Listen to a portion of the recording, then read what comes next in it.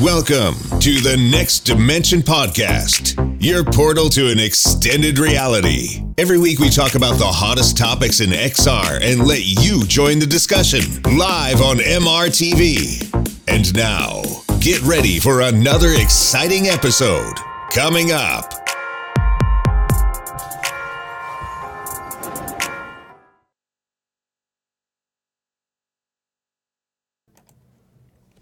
Hi, and welcome to episode 3 of season 2 of the Next Dimension Podcast, your podcast that's all about VR and AR. And I'm so looking forward to tonight's show because we have a very special guest. It's Stan LaRocque, the CEO and founder of Lynx, the next mixed reality headset. Stan, how are you doing? Good, and you? Oh, I'm really good. I am so looking forward to talk with you and, well, to have all of our questions about the Lynx mixed reality headset answered. So this is going to be pretty amazing. You are in Paris right now? Yeah, I'm at home Saturday night in Paris. Yeah. Okay, yeah. Sounds a bit more interesting than Saturday night in Dortmund, where I am.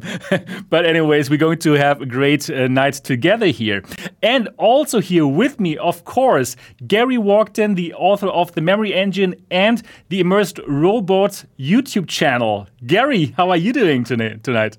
Good, thank you. Yeah, really good. Pleased to be here and talk about the Lynx, because this is one of the projects that I've been following for the past few weeks, really. I know I've heard about it, in the background for quite a long time, but it's during these past few weeks, this past month or so, where I feel like it's really started to ramp up and get a lot of excitement around the project as well. So I'm looking forward to talking to Stan about that, yeah. Exactly. Same here. I'm super excited about this whole project and to learn everything about it. And wow, we're going to have some good time together. My name is Sebastian Ank. I'm the founder of MRTV and I'm the host of the Next Dimension Podcast. For all the people out there who don't know this podcast yet, it is a podcast about VR and AR and mixed reality. And it's live streamed every Saturday at 9 p.m. in Paris time, 8 p.m. in London, 12 noon in San Francisco, and 3 p.m. in New York City. And we are also an audio podcast. You can find us on iTunes, on Spotify, on Google, on Alexa, everywhere where you can find podcasts. And if you love this podcast, we would be very happy if you give us a good review. Simply open your iPad or your iPhone, go to the podcast app, find the Next Dimension Podcast, and give us a 5-star review. We'll be super happy about that. All right, so today's show, we will talk about augmented reality. We're going to talk about what Facebook is planning, and we're going to talk about the competition, which is the Lynx. Actually, right now, it is the Lynx. It is the Lynx from Paris. So this is going to be interesting to find out how Stan and team want to pull this off. It sounds a bit like David against Goliath. If you think about it, I think, Stan, you are a 15-man team, right? Is it? Yeah, we are the core team is 15 people. Yeah. Wow, 15 people against I think 10,000 people at Facebook who are working on augmented reality and virtual reality, and wow, that is going to be so interesting. So, before we go into our weeks, normally we talk about what we did in general. For all the people who have never heard about the Lynx, Stan, could you give us probably a 1-minute talk about what it is? Describe what you're working on. What is the Lynx mixed reality headset? Yeah, sure. So the Lynx is a headset, like you said, for mixed reality. So it's a headset that is untethered, no cable, like the new headsets out there usually, and it can do VR, like a regular VR headset. But one of the cool stuff also that it can do AR. It can do augmented reality in the best way possible with the biggest field of view you can imagine for AR. And it has all the bells and whistles you might expect from a standalone modern headset, like hand tracking, SIG stuff, controllers, work in progress stuff, but high resolution, very cool new optics. And my team has been iterating on all aspects of what is an HMD actually. So mechanical, electrical, optical, everything from the software to all the way down to the silicon hardware.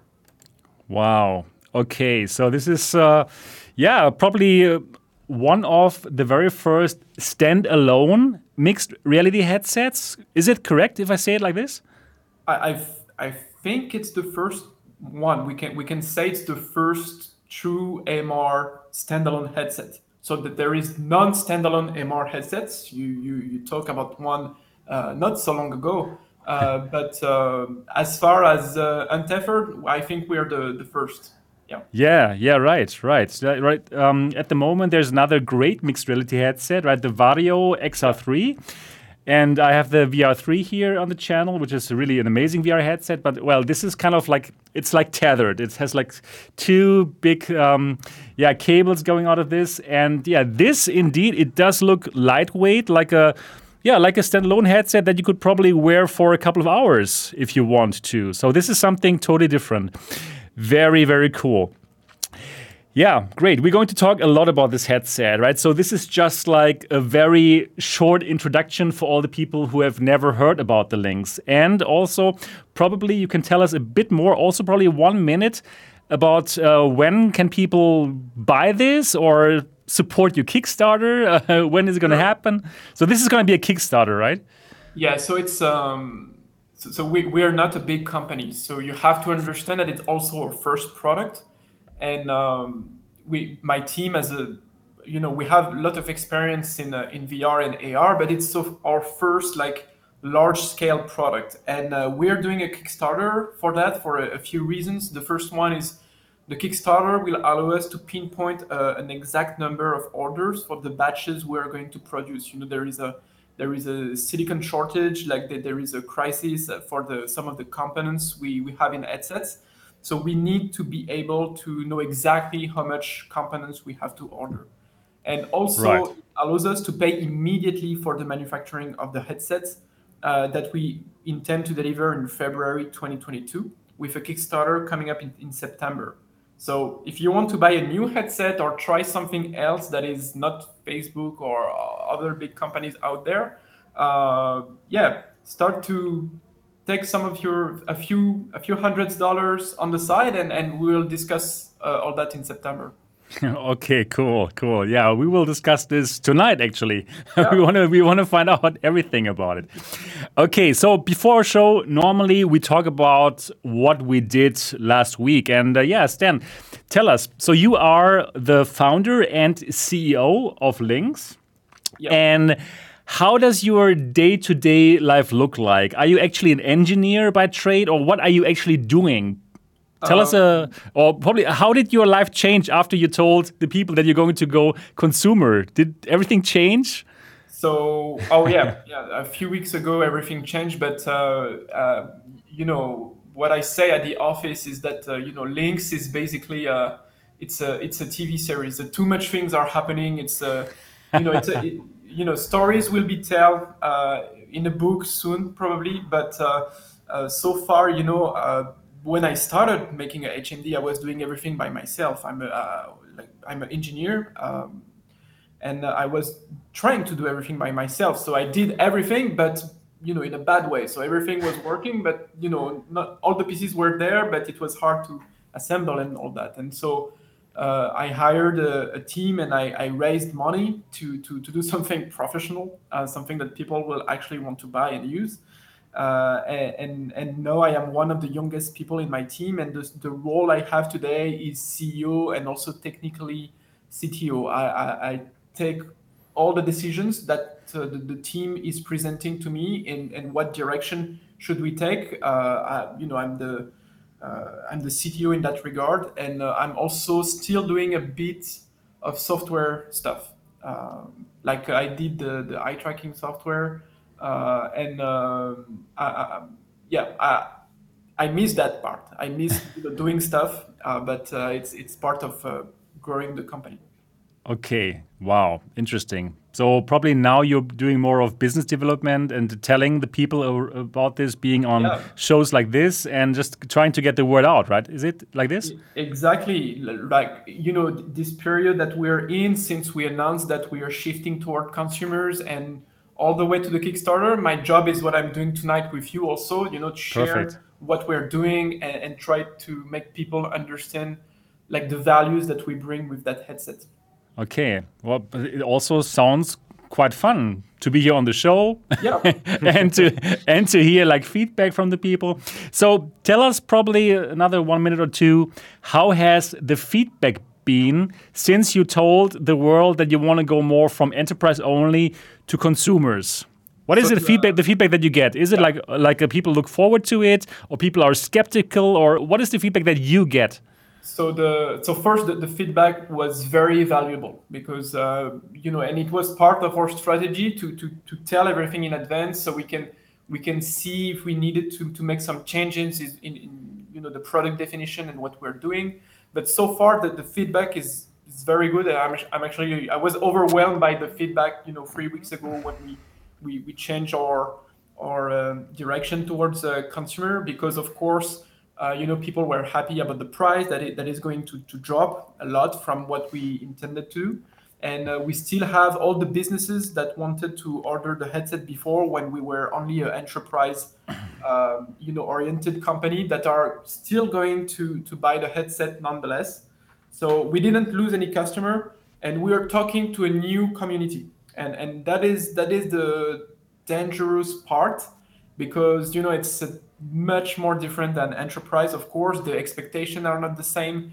The content you have to build, the ecosystem is just another order of magnitude. But from what we saw online, and maybe you saw some of them as well, people, a part of the VR community was actually kind of waiting for a Quest competitor, I guess, but also something more open and something they can that is also affordable and not like headsets like the Vive Focus that is maybe too expensive.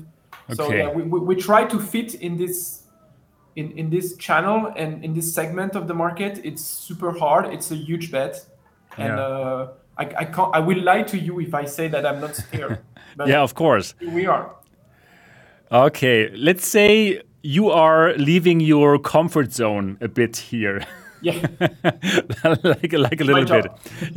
Yeah. And suddenly everybody wants controllers. Oh yeah. Probably that's something that you never thought before when you were dealing enterprise only, right? But suddenly everybody wants controllers. Yeah, and it made sense for us when we were more gearing to enterprise, because enterprise headsets, people are working when they're using the headsets, so they want to be hands-free. So we did a lot of investment and partnership with Ultraleap for the hand tracking. It's working great, but when you are discussing with consumers and especially gamers, suddenly the input is not the same. You want precision, you want triggers, you need different type of actions. So it was new for us. Of course, at the office we have something that is like the back of your room here. We have all the headsets, so Right. we know what are controllers, of course. And right now part of the team is evaluating the options we have.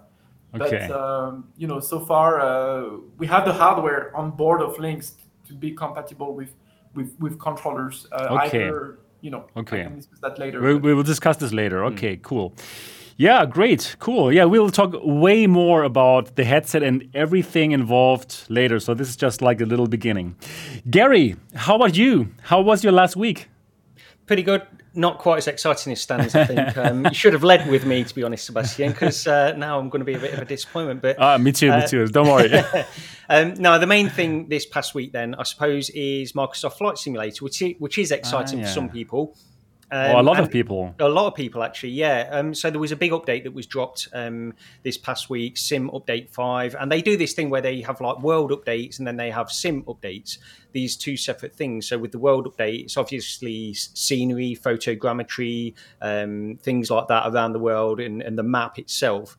And then you have the sim updates, which is within the I hesitate to say game because some people don't consider it a game, but the game itself, the performance, and that's exactly what this latest update was primarily attacking, because it was with the simultaneous launch on the Xbox platform as well. Right. So exactly. Of course the team were working on optimizations in order to get the performance up on that, and that is translated as well over to the PC. And so I've just been, doing some side-by-side comparisons with Sim Update 4 and Sim Update 5 just to see the difference in performance.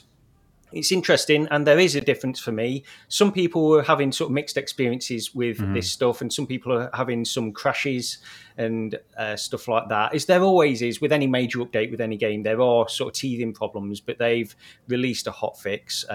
I've yet to try that since the hotfix, but I wasn't having too many problems anyway with it. So really, I mean, I've just been experimenting a lot with Microsoft Flight Simulator this past week, because I'm sure Steve... It's a great game. Yeah, it is. Oh, simulation. Yeah, but Steve, who's not on the show, I think he's done a few videos on it as well this past week, because of course he was bound to really dive into that. But yeah, it's just a fantastic. It's just a fantastic experience all round. And the fact is, the thing that separates it from the thing that's allowed me to get into it more than anything else is the fact that you can fly anywhere around the world. It's that USP. It's that unique selling point. Right. That you can go anywhere in the world, pick a location and fly over it. Now, they're not always perfectly rendered or anything like that, depending on where you're going. But the big areas, the huge points of interest are, I mean, they're so detailed. They look fantastic. There. So, yeah, it's a great game. And that's been my week. How about you? Yeah, I must also, not also, I cannot live up to Stan's week, which is more exciting. I think I should also make a headset. That would be more exciting, probably. So I have been working on the headset reviews. So I also do written reviews now on my website on mrtv.co. So I have some extra work now, since now I have to write all the reviews down. So I'm working on the written review of the Focus 3 from HTC. I'm also working on the written review of the Vario VR3. And that takes a long time because I'm very particular about these written reviews. And once I'm ready with them, then I will make the videos now. So my kind of workflow has changed a bit, and therefore not many videos this week on the channel, but more the behind-the-scenes work. Yeah, so also just me sitting in front of the PC and writing. Yeah, well, it's okay. It's also good work. And people can read those reviews now. If you want to check it out, mrtv.co. You will find all my reviews for all the headsets, for all the accessories. And I hope that everyone enjoys the website.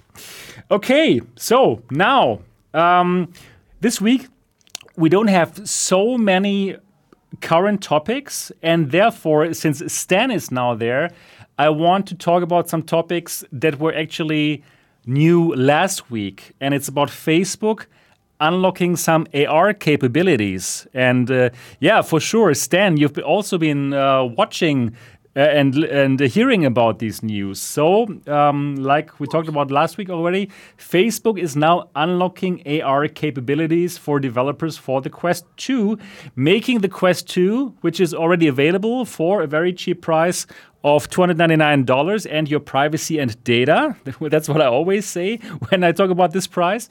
But now it's also becoming some kind of a mixed reality headset with that pass-through, with that monochrome pass-through. And people can play with that. Pass-through is now open for developers, and they can draw into reality. They can change how their reality looks with some filters, and some interesting stuff they can do. And now I would like to ask you, since this is your domain, what do you think about this move? Do you think that Facebook is very big into the mixed reality game as well? Your domain that you want to actually conquer? And what are your thoughts in general about, Facebook, how important this is for Facebook, actually? I think it is very important for them. I think they understand, like we do and like some other companies do as well, that the right way to AR right now is video pass-through. Okay. There are no two ways around that. When you see devices like HoloLens or Magic Leap, which are optical see-through devices, they don't have the fidelity, the contrast, the colors, the field of view you might have with the pass-through. And for video see-through is also much cheaper than optical see-through devices when you compare the price of a Quest 2 and a HoloLens, for example. So you can see there is a huge gap, like 10x.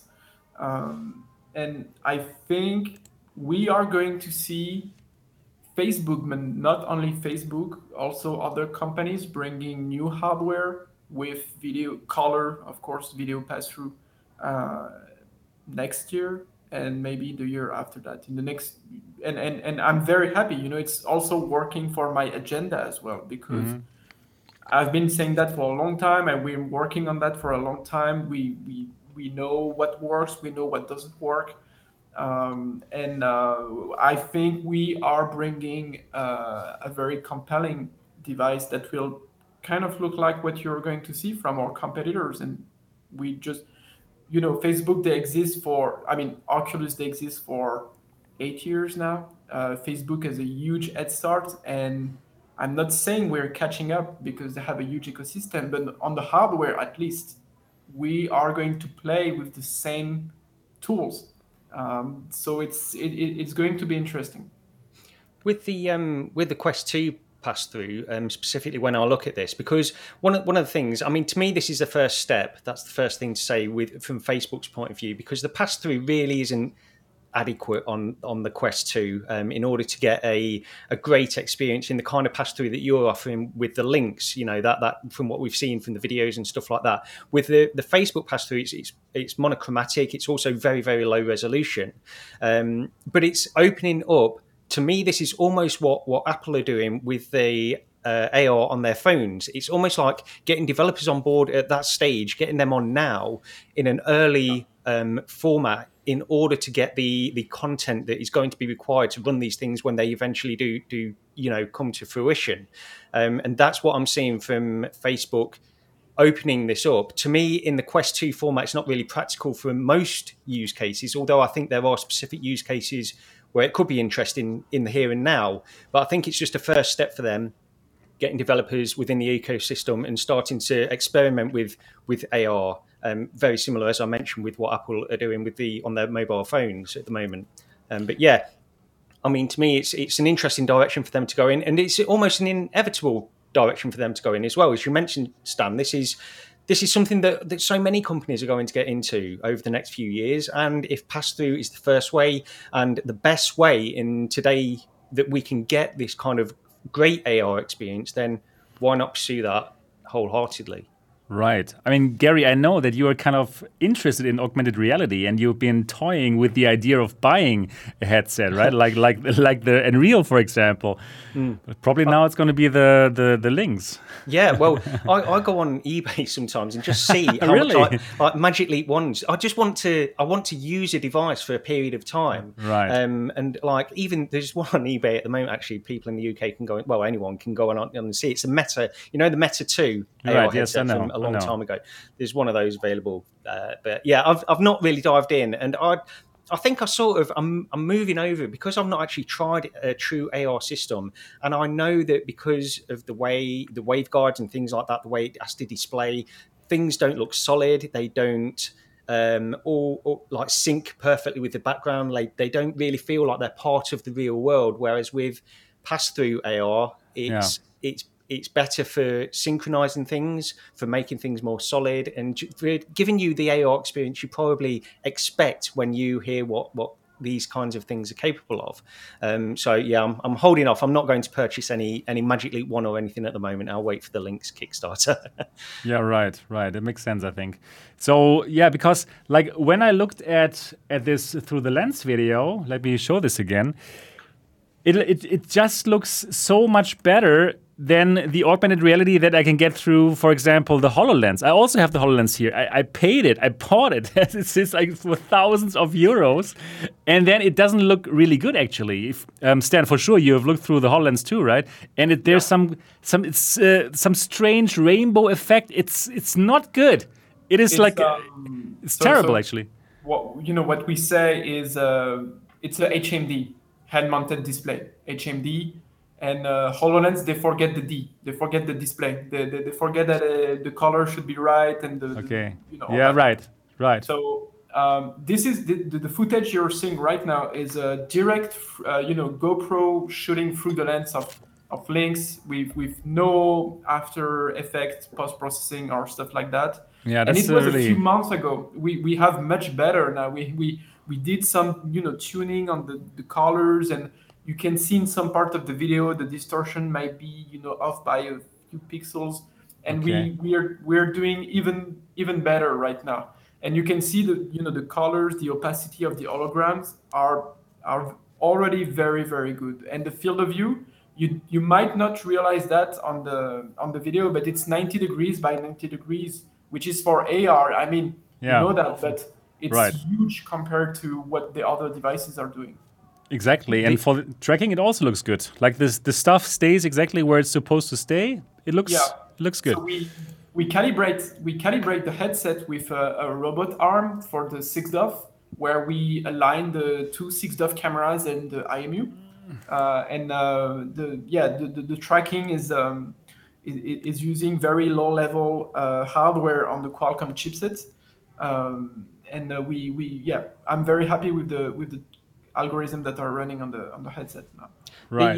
The other interesting thing with pass-through AR is the fact that some stuff that I've heard many times before is the black levels in transparent AR glasses and that kind of stuff. You can't really get any. You can't replicate black. It just isn't possible. So the black of your base level is within the background of whatever you have if you looking through these transparent lenses. So that's the other advantage of pass-through. You can create true blacks, true shadows, and true, all these true colors. These are some of the things that you just don't understand. It's like using a Magic Leap 1 or a HoloLens out on a bright sunny day. It's impossible. You can't do it because it just can't emit enough light to have any impact on these digital objects that it's overlaying on the real world. Again, pass-through can adapt to that really much better. Yeah, agreed. Exactly.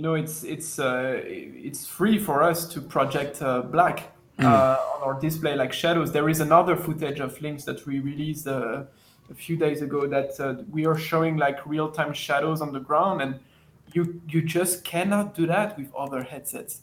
Showing it right now. It's not like software; it's physics. You cannot project black on a device like HoloLens or Magic Leap or Unreal devices, and you can try all the way you want. And for us, it's by default. It's looks. It's like what you see on your mobile phone when you play on Pokemon Go, except that here, it's so much more immersive.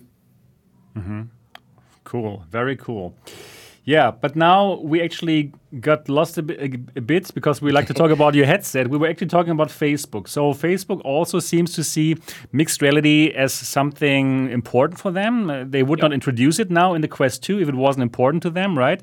So what do you think for Facebook? How important is this mixed reality and augmented reality going to be for the future Quest headsets? I think it won't be a surprise if we see RGB pass-through, color pass-through in the next Quest. Okay. I don't exactly know what they're doing, but I know what they don't want for the ecosystem. They don't want any other player. In general, yeah. They just don't like other people, right? They tend to hire everybody. They have this 10,000 people FRL lab, Facebook Reality Lab. Facebook, Mark Zuckerberg just said, VR is my thing, and boom, here are some $1 billion. So they are pouring billions into this field, and they just don't want to to have another player use their investment to educate people for another headset. So they want to stay at the top, but not only at the top, they want to be the only one. And today they are the only one. Can you buy another headset for the same price as the Quest with all that content, all that features? I don't think so. And No. Right. and MR will be the same field. It will be the same battlefield that they've done with VR. And it starts with pass-through, and maybe in the future it will be optical see-through, like a pair of glass. But nothing changes for me. They just want to kill everyone. Okay. And you know what you said was true when you said your data and your privacy. I tell that to people. You know, like, you didn't buy a Facebook headset. Facebook bought you. Yeah. It's the other way around, and we have to explain that to people. That's what I always do here, like to make people understand what's going on, right? It's not like I want to tell them, no, don't buy the thing. I just want to give them the knowledge to understand what's actually happening, right? That actually Facebook is going to make lots of money from the data that they get from your headset or where you look at for the Quest 3. Yeah. If it has eye tracking, right? They will make so much money just by allowing advertisers to know where people look at. This kind of information is like worth so much money, and advertisers normally pay lots for this kind of data. Yeah.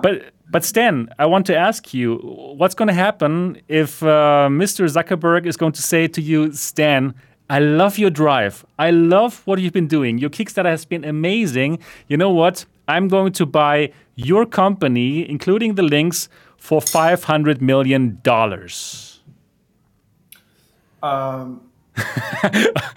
You know, Now we're talking, right? I'm 27. I'm not doing that for the money. My team has the same opinion.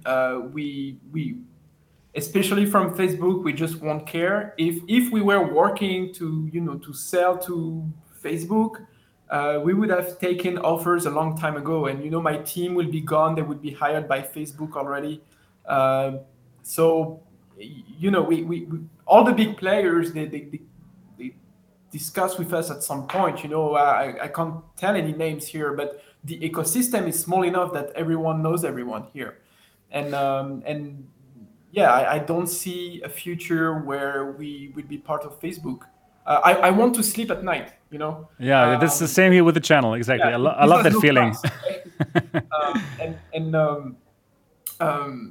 Mark Zuckerberg, I think it was spinned off by the press a few days ago. He said something like, people will not see us as a social media company, but more like Right. a VR company. A metaverse company. yeah. Metaverse. Company. And that's false. It's not a social media company. It's not a metaverse company. It's an ad company. Right.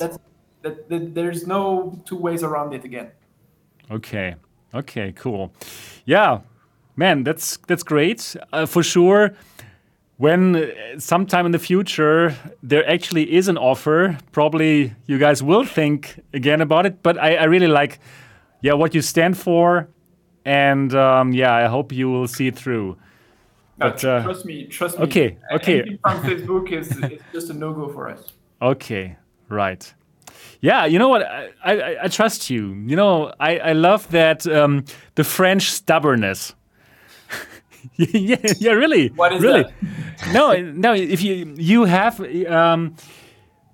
what is that? It means like you want something, or you stand for something, and then you will fight for it. Yeah, That's what I think. It's like I don't know if I would call it the French stubbornness, but I've seen it with French people.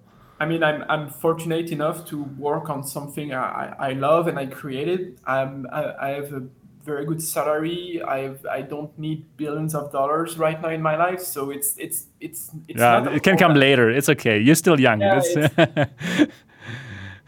It's- I just want to ship this device and see people use it and enjoy Okay. that and love the product. Okay. Wow. This is a huge drive, Yeah, I know. I believe you. I think it must be fantastic once people use the thing that you've been working on for the last couple of years. It must be magical, I think. Yeah. Right. And it's going to happen very soon. And So, we are seeing that with the prototypes, and it's already happening. okay. Like you okay. mentioned as well, it's a risk. So you're putting things on the line as well in order to get this product out there. So that speaks a lot towards what you were saying as well. This isn't something where you're just thinking, I can, I'm going to. It's almost like putting all your eggs in one basket. You're putting yourself forwards with this product that you believe in, and then giving it out to a consumer in a consumer way. And that speaks volumes, I think, by putting everything on the line with this one product and that you truly believe in. And, that speaks louder than selling up to other people anyway, I think. I hope so. I'm sure people understand. And, we need a European emerging MR company. Europe failed at everything else in consumer electronics, almost. Really? Can you name a successful smartphone from Europe? You have to think. You see, just the fact that you have to. Yeah, think right. I can remember there were some from France, like Alcatel, and right. Yeah, that's a long time ago. I know. And in Germany we had some too, but they're gone now. I totally agree with that. Yeah, What sure. you're forgetting is I'm explaining to people, in the government or in Europe, we have to put money on the line for MR, for AR and VR today. Because Agreed. we are going to wake up in 5 years and we will want to have the 35 grams glasses like we'll see on the market somehow. But if we didn't start to design and to manufacture like the big bricks we're still doing today, you won't catch up for the glasses in 5 years. You won't catch up for the mass market. You're right. We have to start now. It's catching up, and they say, okay, we missed almost everything else: the search engine, the smartphone, even the computers. Let's try that. And this is why I'm still not in the US, even though we have a lot of partners there, like Qualcomm and Nvidia and all that. But there is room for someone in Europe to build something that is on par with the hardware of the US or Asia. Right. I agree. I like your thinking, and I totally agree that we have to start somewhere now or we will lose touch with Facebook for sure. Yeah, cool.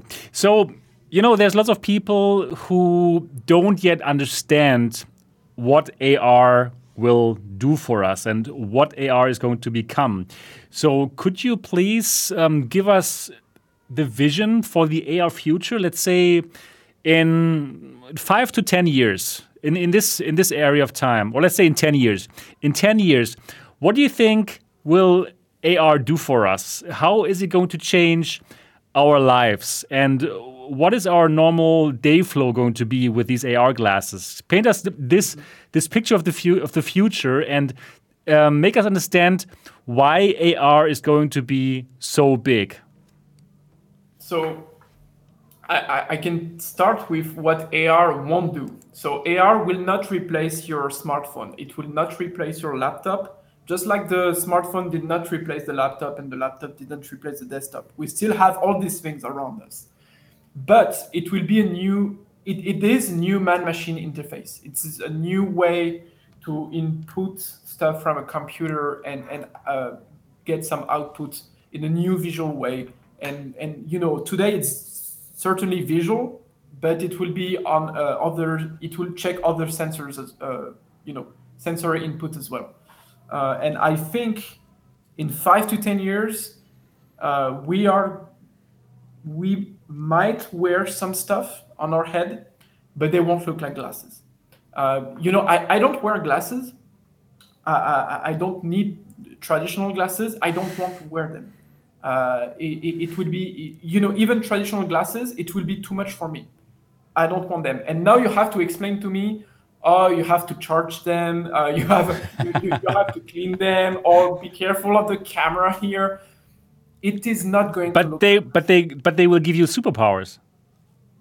The social aspect of this stuff is going to be crucial, and it will be done with first the luxury brands and then the fashion brands, because the tech guys, we cannot figure this out. It is a lost battle. the mistake a lot of big companies, I think, this is my opinion, are doing today is they are chasing this future where the glasses in the form factor you already know will incorporate the electronics and the displays.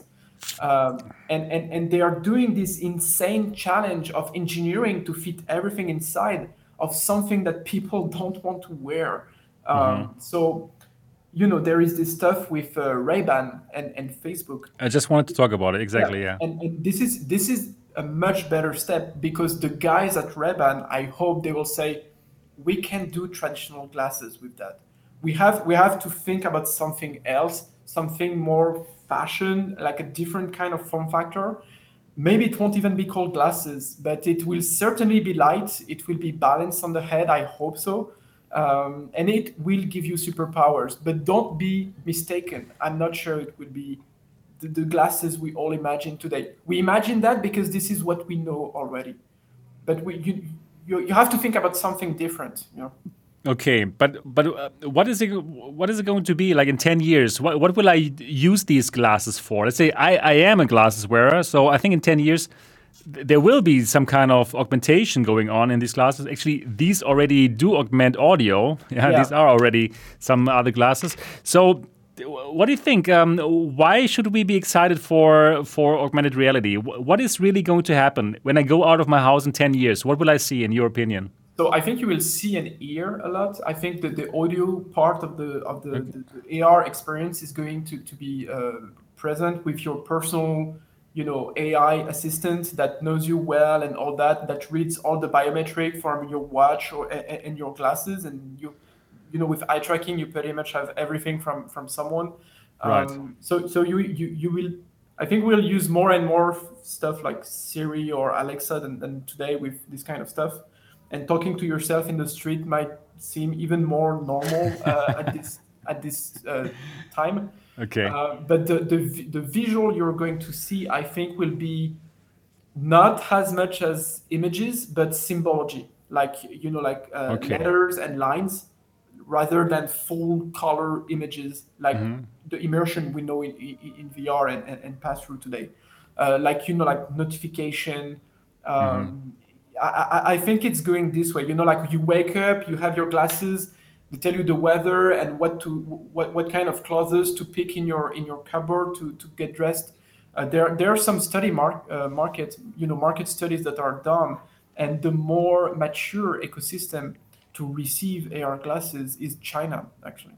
The Asian market is much more mature than what we expect as a European, maybe. When we describe this future, it's hard to believe, but some people are already expecting this kind of experiences. But this is for the glasses, light, on edge kind of devices, but in the future, just to finish on that, I think you will see more. I think even in 10 years, pass-through headsets in businesses in a lot of jobs. Really, like your doctor, the training of soldiers and industrial use. Yeah, this is going to be very common. I really hope you're wrong, Stan, because I want these AR glasses. I want them, and I guess that's a selfish reason for me wanting you to be wrong. But I do want these AR glasses, and I think you've got some really solid points there, and I've spoke to my brother about this actually, and I've described these future AR glasses that could potentially look like real, standard glasses that we have today. I know the technology is very difficult to ever get into that form factor anyway, but I've described the dream of what they could be to my brother, and he said he still wouldn't buy them because he doesn't want to wear glasses all the time. And I think that is a barrier to overcome. However, there is this argument as well to say something along the lines of, I don't want to carry a black brick in my pocket all the time. But because it has all of this functionality, the functionality of a phone just elevates it to the point where you don't mind the inconvenience of carrying it around. And it's not really that much of an inconvenience, so it doesn't have to overcome that much, I'll give you that. But I think that if you get a pair of AR glasses which has all this functionality. And I agree with some of your points with regards to I believe that like first generations of these glasses or first 2-3 generations could potentially be what you're describing as notification based type headwear, really. Like probably what Facebook is working on, probably what the first generation of Apple, if they ever do their glass thing, will be notification based, the watch in glasses format, and it will be that. I don't think we're going to get all of these digital wonders that are popping up everywhere as we walk down the streets or anything like that. But I hope that will come. That's what I would love to happen. And you're far more invested in this technology than me. You know far more about the technology than me and the path that it's going on. So I can sort of reserve judgment on that. It's just really what I want, I guess. That's what I'm describing here. Gary, I think it's going to happen at one point in time. It really depends on the time. Probably not in 5 years, too early, right? Exactly agree with Stan, probably just some notifications. But yeah, 10 years down the line, I'm pretty sure that our world is augmented. And especially advertisements. I'm just thinking about it. I'm going out, and I've described it here quite a few times on the podcast. And we have to choose which AR layer are we using. Are we using the AR layer from Facebook, Google, or from links perhaps? And they will give us different kind of superpowers. Like I see a car and I don't know what model it is. And then I say, okay, what model is it? And then boom, it pops up. This is the Tesla Model Y. And then I can directly pre-order it by clicking into the air, or I see some product in some shop if there's still normal shops, and I just want to have like a price comparison. Okay, now what I do, I get my phone out. I have to go to the website that has this functionality and all this stuff, right? But then I just look at it and I say, okay, best price, and boom, it pops up, and I can directly order it.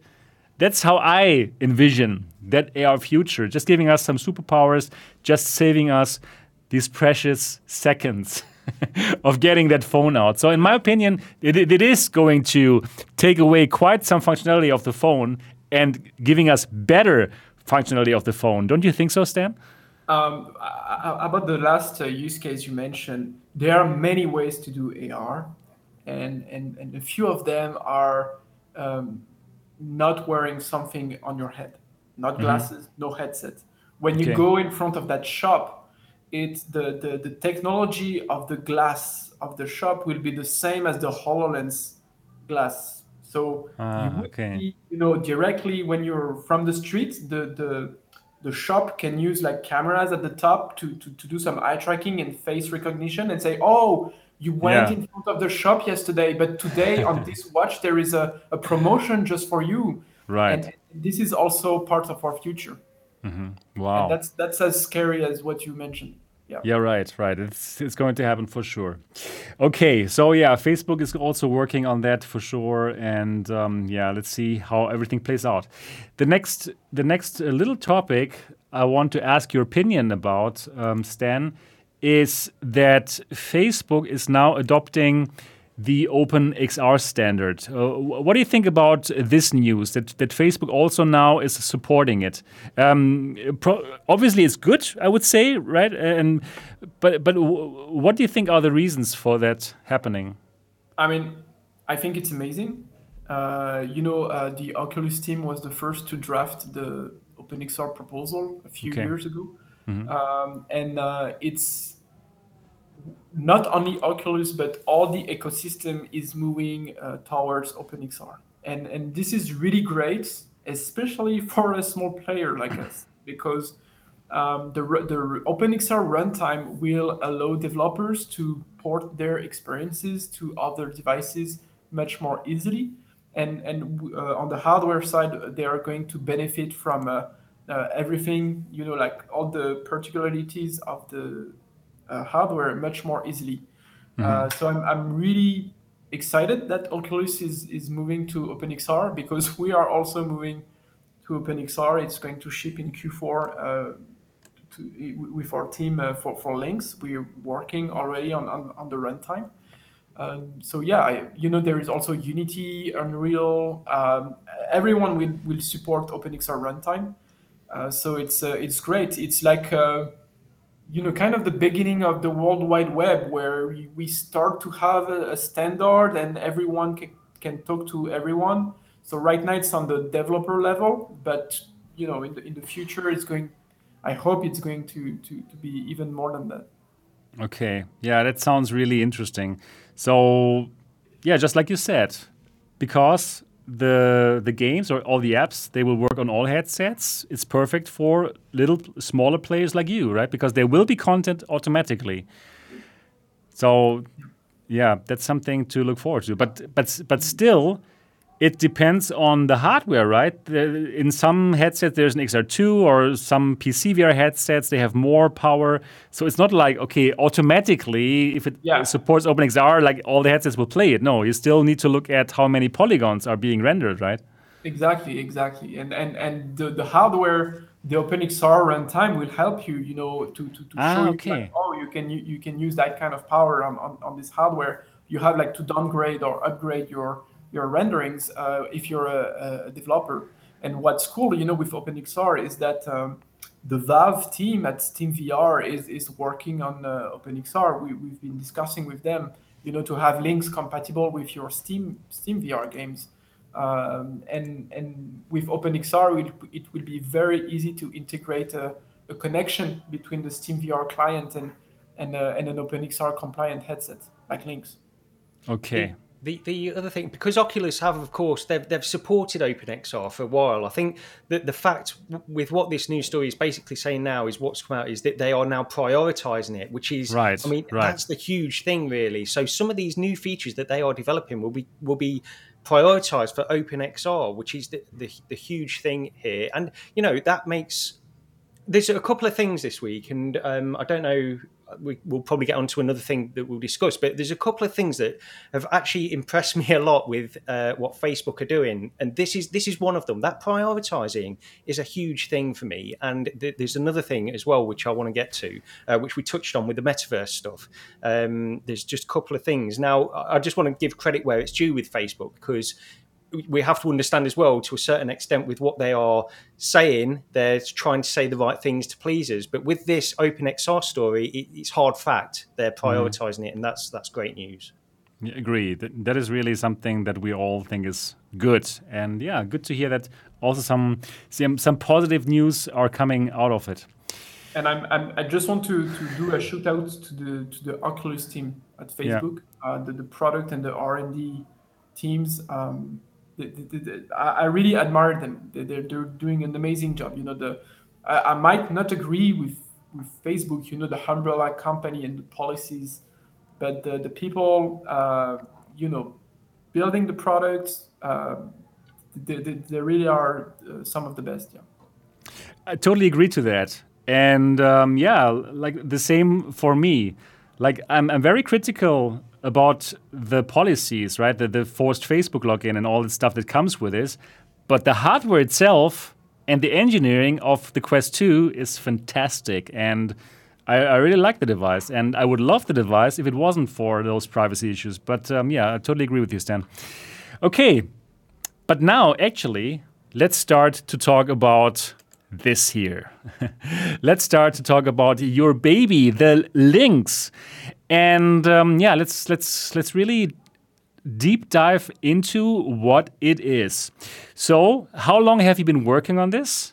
And too long. Yeah, how long? Tell us how long?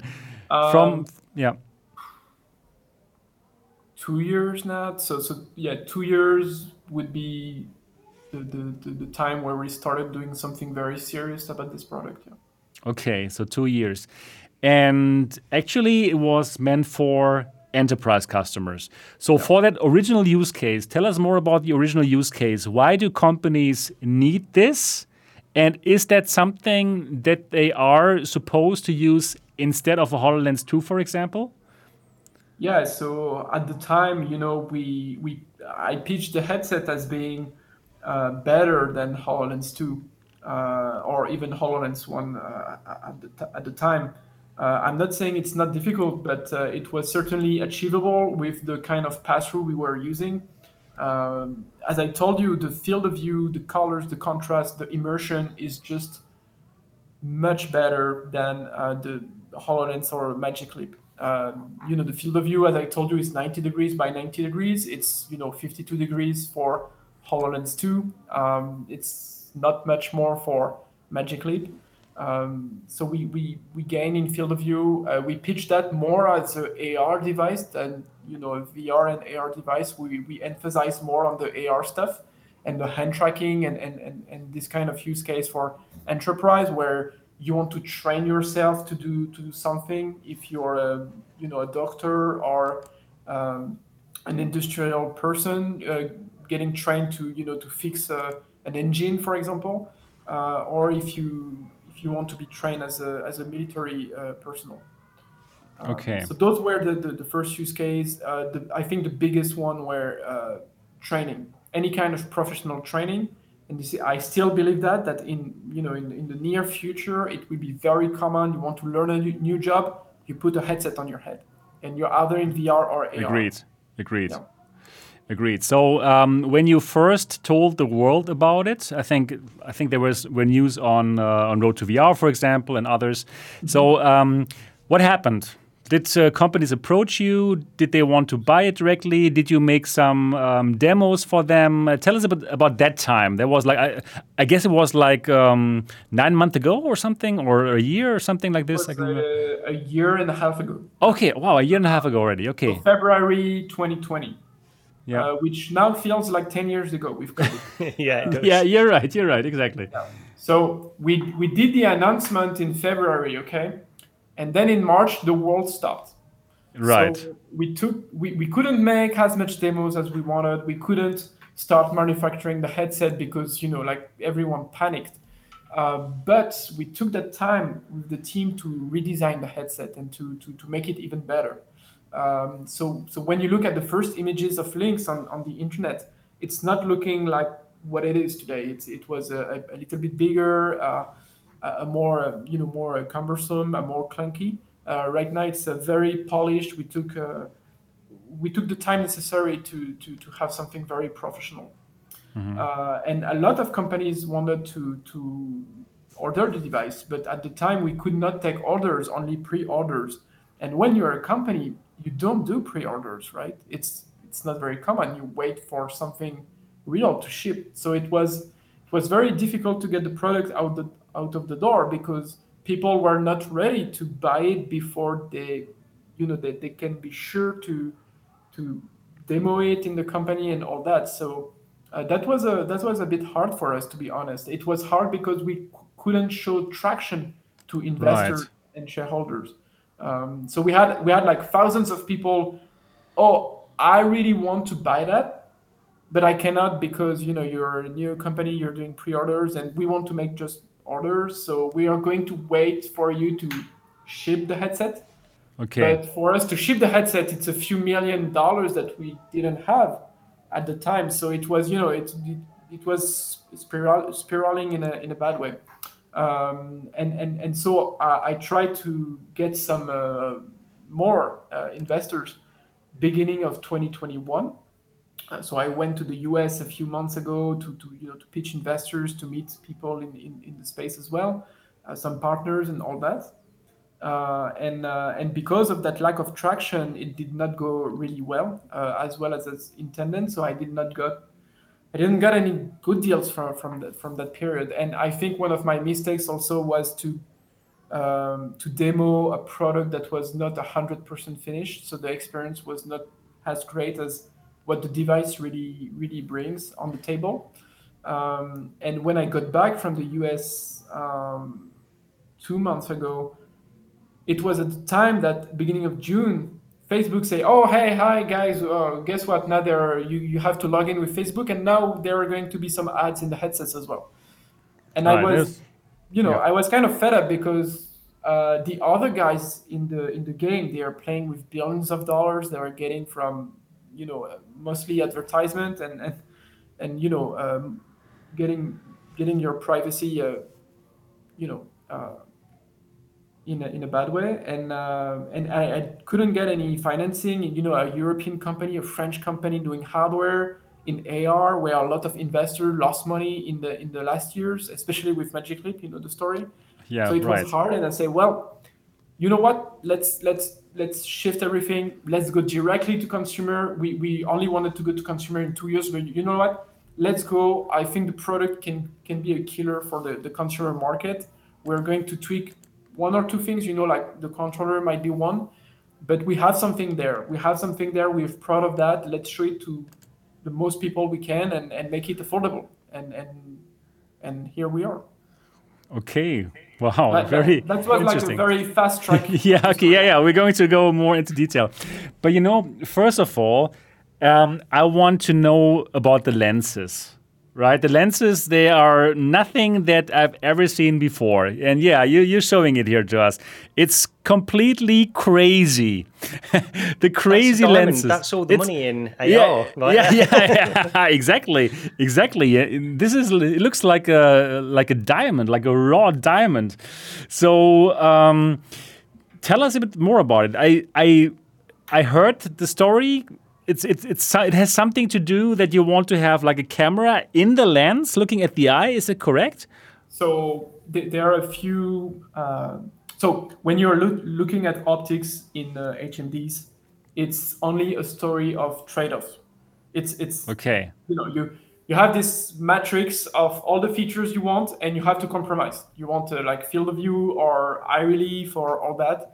And you can't check all the boxes. So the advantages of this lens, I can tell you some of them. The first one was when we intend to have eye tracking in the headset, and we removed eye tracking for the consumer version because it would have been too expensive.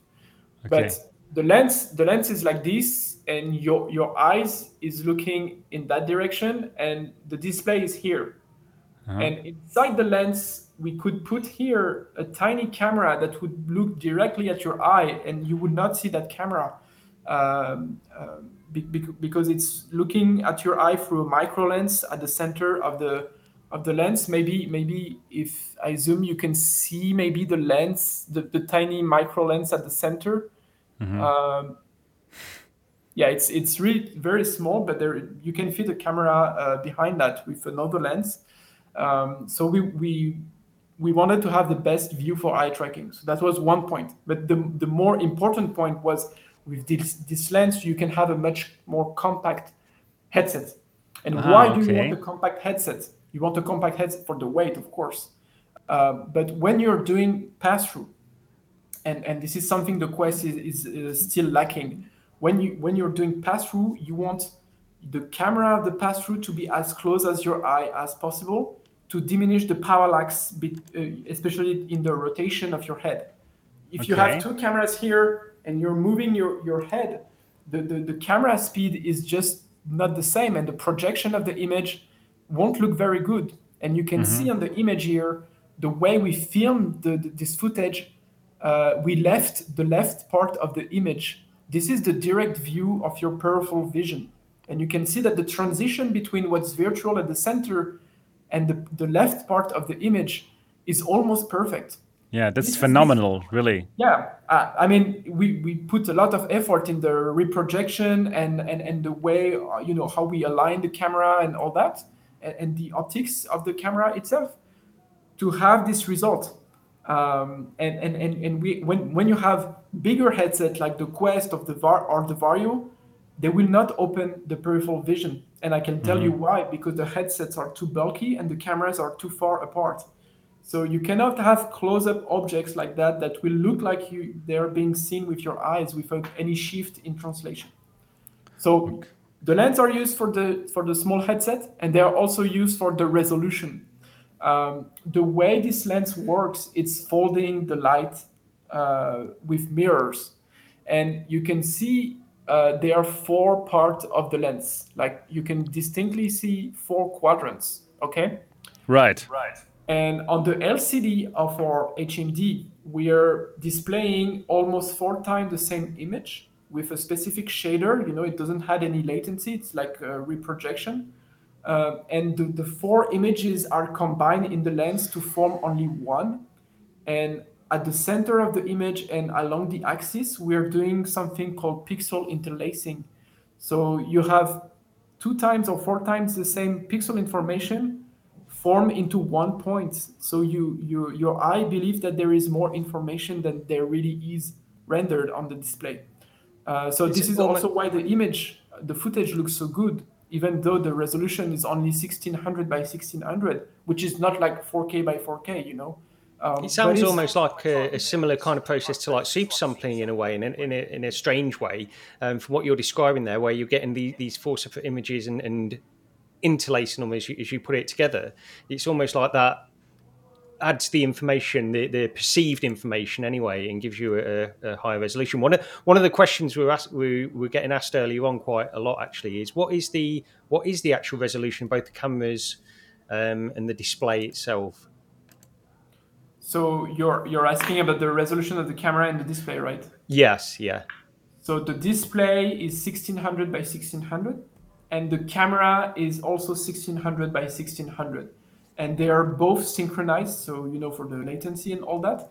But the lens, you know, with 90 degrees, you can calculate the pixel per degree. So 1600 divided by 90. And you can augment that a little at the center of the image with the you know, pixel interlacing we are doing in this area. It's a small cone where your fovea needs more information than the rest of your visual system. So I guess the PPD, the pixel per degree, is 17, but a bit more at the center. Okay. Like it's at 18, and it can go up to 20. Okay. Which is, you know, it's not the resolution of your eye, which is at the center between 50 and 60 pixel per degree, which is very high. Yeah. The Vario headset can do that, for example, with all the power they need to compute all that. But, you know, I'm not telling you too much, but we already have on the table Lynx version 2, and the progress of the displays and the lenses are honestly amazing. So I'm sure you will enjoy Lynx version 1 with the Kickstarter coming up, and it's a great way to support us and continue the work to a version 2 and a version 3.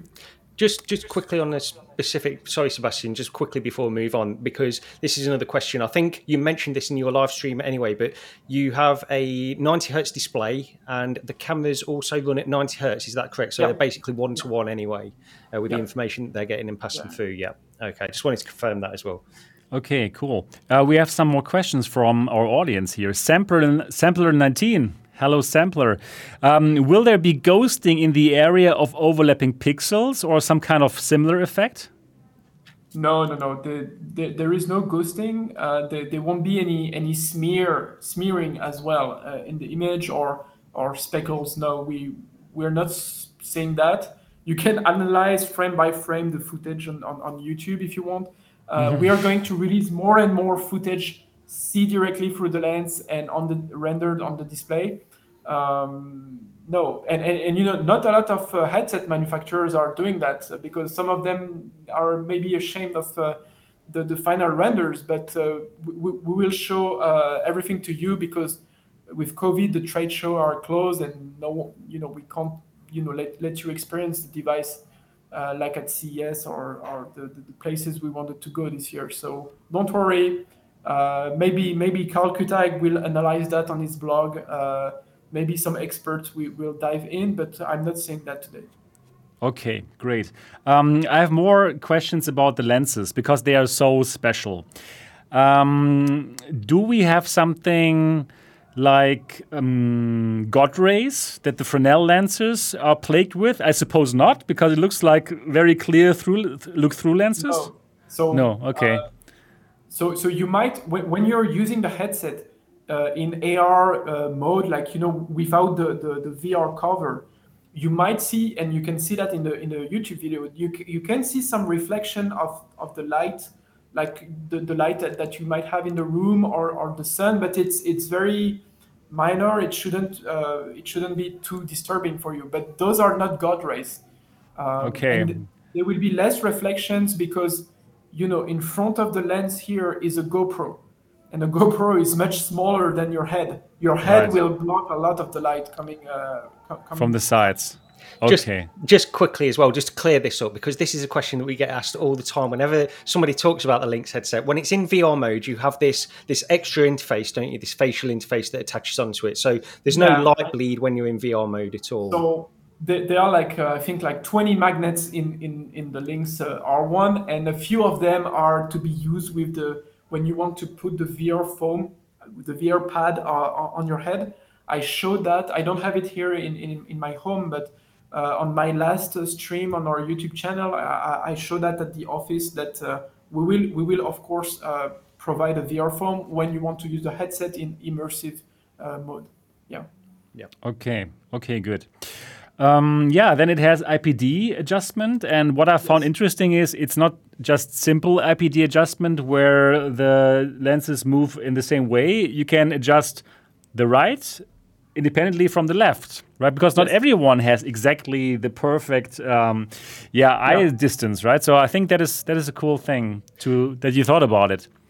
Yeah, thank you. We do not cover 100% of the population because no one will ever do that. But we were able to desynchronize the lens IPD movement, and the range is 56 millimeters to 72, which is also not the full range of the population, but it's 95%, which is good enough. Okay. One of the things you were mentioning about the placement of the cameras being important in order to provide this pass through. And you were talking about the depth of the headset there. So these are very close, to keep them as close to the position of your eye as possible. Now, how important is it, based on like your research, I would imagine, on when you adjust these IPD, so you get from the extremes of one IPD to the other IPD, how important is the camera placement to get a good experience, and can that be corrected through software to match your position of the eye? It's only corrected by software, and that's a good question you can ask. Like, why isn't the RGB camera not moving when you move the lens? We had a version of Lynx that moved everything, with the camera, but we couldn't perceive any difference. So we removed that mechanical part, and we are only doing some reprojection of the divergence thing, like the horizontal shift. Yeah. Okay. And in the future, I'm not saying too much here again, but the ideal placement of the camera would be directly, the virtual plane of the optical plane of the camera should be at the same distance as where your eye is. And should be in your eyes. Yeah. So you should implant it in your eyes. Yeah, it's virtually in your eye, and we are already, with mirrors, you can fold the light path, and there are some stuff that need to be tried, and so you can trick it into basically thinking it's like at the position of where your eye is by using mirrors and stuff. Yeah, so that would be the best, the best placement, because you would not have any parallax at all. Yeah, and there are some ways to do that, and we're trying everything. We want to evaluate everything, and if it's worth it, then we will invest in that and in this kind of solutions. There is also, the focus of the camera. Like you can use like when your camera is changing depth, like an eye. Right now, the focus of our camera is fixed, so everything is clear, which is not how your eye is functioning. Of course. But we already have a cool stuff that is working, with liquid optics, where you put like an electrical current in between like two different liquids, and it will change the focus very fast of the camera. So there are stuff that needs absolutely to be tried. Fascinating. Yeah. Were Oculus working on something like that one time in the past, or? Yeah, everyone worked on that. Yeah, because they had this other idea as well. I think where in order to get the variable sort of distance, the focal planes, they had this other thing of passing in order to get the thickness of the headset down. They had a different thing. I can't remember. Very focused display, or? Yeah, it was on that. Was it the Half Moon prototype that they did? They've probably abandoned it now. So that was using liquid crystals, liquid crystals, 6 different planes of liquid. Yeah, crystals. that sounds right. Yeah. That was like R&D. I'm not sure it can fit in a product, but it's definitely interesting. And there is also pancake lenses. We have some at the office that we're testing. There are like tons of ways to do VR and AR, and it's always a trade-off. Try to pick the right ones. Yeah, some people are mentioning Lightfield. That's not what I was thinking of, but Lightfield's another thing that people are really interested in at the moment in terms of like capture of light fields, but also light field displays that we've seen recently as well. And it's all interesting stuff, isn't it? We could get into all of that, I suppose, but we should move on. But you know what? I'm still so fascinated by those lenses, and that actually Stan's team chose them because it's so different. And Stan, what I want to find out, who came up with this idea, and how was this meeting when somebody said, Stan, we could make this kind of shape of lenses. What do you think? Tell us a bit about this moment and your decision-making process to say, yep, that sounds like a good idea. Because I think like making these kind of new lenses, which are not standard, well, I think they are not standard, right? I don't know about other applications of this. Yeah. It must be very expensive to get those lenses done, right? To make the machines to cut the lenses from glass or whatever. Tell us about this moment. So it's with so the lens. The optical block is designed by us at Lynx. I have two people working on that almost full time. But the lens itself, this object, is designed by a Spanish company. So we are a French company, and we're working with Spanish companies to do the optical design of this lens. And I met them at a show in San Francisco in 2019. I people doing AR and VR, like making the HMD, it's a very small family. Everyone knows everyone. And I was getting new to this game, and I was meeting these scientist people and these very specialized companies. And this Spanish company is called Limbak, Limbak, and their product, they're optical engineers designing high performance VR optics. And they had this new lens architecture that looks like this kind of lens. It's not exactly the same. And they made me try it, and the way they made me try it was like 30 seconds demo, the killer demo, where they put a smartphone and two of the lenses on it, and they put it in front of my eyes, and it was so thin that the smartphone was eating my nose. Wow. It was like, okay, that's thin, and I need that, for the pass through, and the resolution was great also. So there are some trade-off to this lens. No lens is perfect, but for that particular headset, this is the perfect lens for Lynx version 1.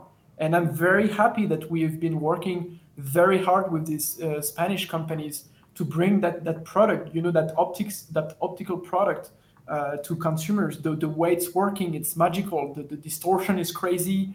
But hopefully there's no distortion. Yeah, you don't see any distortion. But right. Display it does. Okay. Right. 13.4, and it's a very high polynomial function. It's crazy to compute. And we did all the tooling to manufacture that, and just take one picture for the headset to get the calibration working. It was quite a challenge for not only for optical engineers, but for software engineers and mechanical engineers. Yeah. Wow, so interesting. Yeah. It's I can't wait to have people feedback from these lenses. And right now we have the final lenses that will be assembled in the first headsets at the end of August, and you might be able to try them if you want, if you fancy to come to Paris. Yeah, Paris is a very beautiful city. Been there before and I liked it. Yeah, cool. Yeah, I would love to look through that. Cool. Yeah, so we finished talking about the lenses now. Even I could talk about it more, yeah, but we want to keep it like around 2 hours. So let's go to the next point. And now this is a really important point. So I totally understand the use case for enterprise. Now you want to bring this headset to consumers with the Kickstarter. The big question is, why should consumers be excited about this headset? What can they do with the headset? I think that is the question that you have to answer. Simple answer, they can do everything they know about VR, like play their games and use them as a VR headset for the same kind of affordable price. And they can do even more than that by experiencing the first AR, like true AMR games and new kinds of entertainment that we're going to see. They will be at the forefront of innovation with Lynx. That we are going to be the first, if not like one of the first headsets to bring these new capabilities. So everything plus new content on AR, new experiences, and a feature that I like also is a lack of a feature is the lack of Facebook login. Okay, that's a big one. Yeah, that's something that needs to be said as well. Yeah, my business, I cannot sell my hardware at a loss like Facebook. I need to make money. I need to exist and to pay my guys. So we cannot be at the same price as the Quest, but I will earn money with the hardware for the businesses and on the content for consumers. We are not making money with the hardware sold to consumers. This is not the idea. But I'm not selling at a loss and betting on your privacy that you're going to give me. This is not my business. I just don't care. I don't want to care about what you're doing with the headset. Well, hooray! somebody in chat just said, and this is actually a big one. I don't know about perhaps not so much in the States, but I think also there are people who think about these topics, of course, for sure. But here in Germany, it is probably extreme. Like we cannot even buy the Quest because of our rules of making business. Our government and our rules say no. This is not how things should go with the Quest 2. And we can actually import it from Amazon France, which is a funny thing.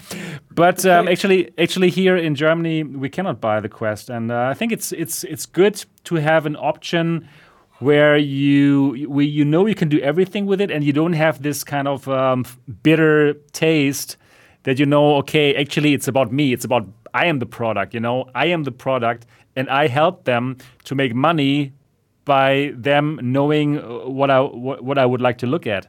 So I think that's a good point. That's a really, really good point for me. Like both things are like, okay, I'm for sure going to buy your headset. I'm for sure going to support your Kickstarter. I'm going to back you because for me, like I'm an enthusiast, right? I need to have the new stuff. And this pass-through thing that you showed here, it's absolutely fantastic. And I can't wait to see what cool things the creative people will bring onto that device. And I'm sure there's going to be some kind of community of creators that will go crazy on this. Is that something that you foresee? That there's going to be a community of developers, or is there already a community of developers who want to use this? So there are many developers that contacted us saying, hey, I want to port my existing apps or a new app on Lynx, and we are very happy with that, and we're going to help them, provide the SDK, be again very transparent with them with the roadmap we have for the hardware. And you have to start somewhere. We are starting with the hardware, and then the software and the content and all the magic will come. But if we do not start with another hardware like the Lynx, we are going to be stuck with what's existing on the market. And I'm not happy with that. You're not happy with that. I'm trying to do something about it. Maybe it's not the right thing. I don't know. But I believe it is. My team also, a lot of people around us. So I have a very good feeling about it. But the only way it is going to work if we're going to see enough orders on the Kickstarter, and if the people that look at this show are talking to their friends about it, and make people conscious about the alternatives we need. Okay, it's like David against Goliath again, and let's support David here. It's exciting. It's a risky business, but I think it's worth doing. Just quickly on the content side of things, you did mention this in your live stream as well, but for people that didn't see that, there's two big issues with this headset. One, I mean, we'll get into all of this stuff anyway. I know the controllers, people want to know about the controllers, which I'm sure we'll get to. We will talk about next time. The other thing on the content, since we were talking about that, it's very important, the content side. One of the interesting things you mentioned in your live stream yesterday is some potential, I mean, I know it's sort of early days, but you did mention it with SideQuest being a possibility, some kind of collaboration or something like that with SideQuest, but I know that's early days at the moment. We have a good contact with SideQuest. They might even come to Paris to evaluate the hardware and see if they want to continue the discussion for using their technology to work with us on the distributing content on Lynx. Yeah. And, I personally would be very happy with that. That would be a big win. It would be a big win, I think, also for the community, for Lynx, for SideQuest. I cannot disclose a lot. Of course, we have an NDA and all that, but we're discussing. We're trying to both do the right stuff, but we are discussing with SideQuest for the content distribution, the architecture of how things should be distributed and authenticated and paid on the headset, and how things will work. This is new to me, to Lynx. This is something that SideQuest has a lot of experience that we want to leverage. They also have a very good community of developers that are using SideQuest to if you're not accepted on Oculus store, you might want to publish on SideQuest. So we also want to appeal to those developers as well. So I think it's a win-win. Discussion is not over. I'm not ready at all to make any announcement, but I can tell you we're discussing with them in the right way. I just think it would be a great thing for them to get on board with, and it sort of appeals to the kind of ethics that they have as well over at SideQuest, and to the kind of headset that you're producing. It appeals to those kinds of ethics that they started with, I think, in some ways. So I think it would be great for them to provide the infrastructure as a delivery platform to your headset. It would be great. But I'll listen out for that in the future when you're ready to reveal more about that. Yeah. You have to let us work a bit more, and we'll get back to you. Yeah. Okay, great. I totally agree with you, Gary, because especially at the beginning, or even still, SideQuest is full of interesting apps, like all these, the first hand tracking demos were on SideQuest right there. Yeah. So there's lots of these things. They would make so much sense on the Lynx because the hardware is even better. I think you're using the Ultraleap sensors, which are like way better than simply optics, right? Is it? So I think that's incredible. So the things that could be done on this headset together with this incredible pass-through that we saw in the videos, I think those tinkerers, those developers, those creative people, they could make magic. And having like a store the size of SideQuest, it would be a win-win situation for both companies. So Stan, really. Looking forward to your talks with the SideQuest guys. And let's see what happens from that. What I want to understand, Stan, probably you can give us some insight on that question. How easy is it for a developer to port something that is now on SideQuest, that is made for the Quest 2, to port this onto the Lynx? Tell us, people who don't understand that, is that easy? So it will definitely be very easy when OpenXR will be completely integrated both in Oculus and in Lynx. But for today, it's not a matter of is your content is on SideQuest. It's more like if you're using Unity, it should be very easy. We have a SDK for Unity. It should be even easier if you support the Ultraleap, Leap motion tracking. It's using the same SDK. It's very, very easy. The software team at Lynx that are doing like the demos and stuff, they're using Unity to develop. It's very fast. So, OpenXR is going to also bring Unreal support for the Unreal Engine. But right now, if you're working with Unity, it should be really easy to work with Lynx, to get started with that. And the SDK is going to be very soon available to the developers that sign up for our program. Okay, and everything's Android, right? So yeah, it's based on Android. Okay. So the core OS, the operating system, we compile it at Lynx. We have like a machine that compiles the OS every day with like the Qualcomm release and all that. But we don't integrate the Google layer of Android. Okay, yeah, that makes sense. Otherwise, the privacy stuff. Yeah, right. Exactly. Yeah, right. Yeah. Okay. So yeah, we have we take great pride in having our kind of own OS for that. Yeah. Okay, you really take care of privacy, and I love that. I really love that. So I'm wondering about the hand tracking. So it's a different technology than the optical way that the Quest 2 is doing it, and it's better, right? It's a sensor for it, but it's also somehow optical. But I'm wondering, like the software that was made for the Quest games hand tracking. Can you easily port it to your device as well, or is it more complicated? It depends. We discussed with the Hands Physics Lab guys. Right, exactly. They're using exactly. a lot of the deeply integrate hand tracking in their experiences. So for us, it's a bit harder.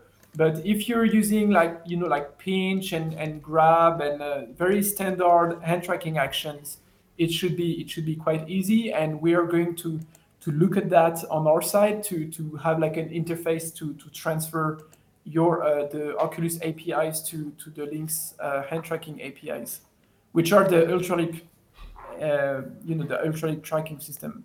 As I told you, it's the same hardware, it's the same software. We have dedicated cameras for hand tracking in infrared, and it's we work with them because. Based on evaluation, we think it's the best hand tracking system out there still. I've used because I had so Ultraleap. They were Leap basically, weren't they? They were Leap Motion with the original Leap Motion. They're the same company, aren't they? So I tried the first iteration. I bought one when they first launched and tried hand tracking. Even back then, it was great. Very low latency. That was one of the things that I noticed. It was very low latency hand tracking, which is something that the Quest has actually improved on quite a lot. But when that first launched, it was there was a lot of latency there with that, but that was one of the things that I always noticed and thought was great with the Ultraleap solution. So I'm a big believer in hand tracking, by the way. But I know that was your original intent with this device, and you've had to pivot a little bit, and of course we'll get onto that. Right, exactly. So yeah, I would love to see how well that works. And in your stream, Stan, that I'm going to link later so people can watch your streams, I think you said something like, this is the best hand tracking on the market. So this being the best hand tracking on the market means this is better than the Quest 2 hand tracking. I must say I'm pretty amazed by the Quest 2 hand tracking. It's really good, I think. It's really good with the hardware that they have. Exactly. I'm amazed, yeah.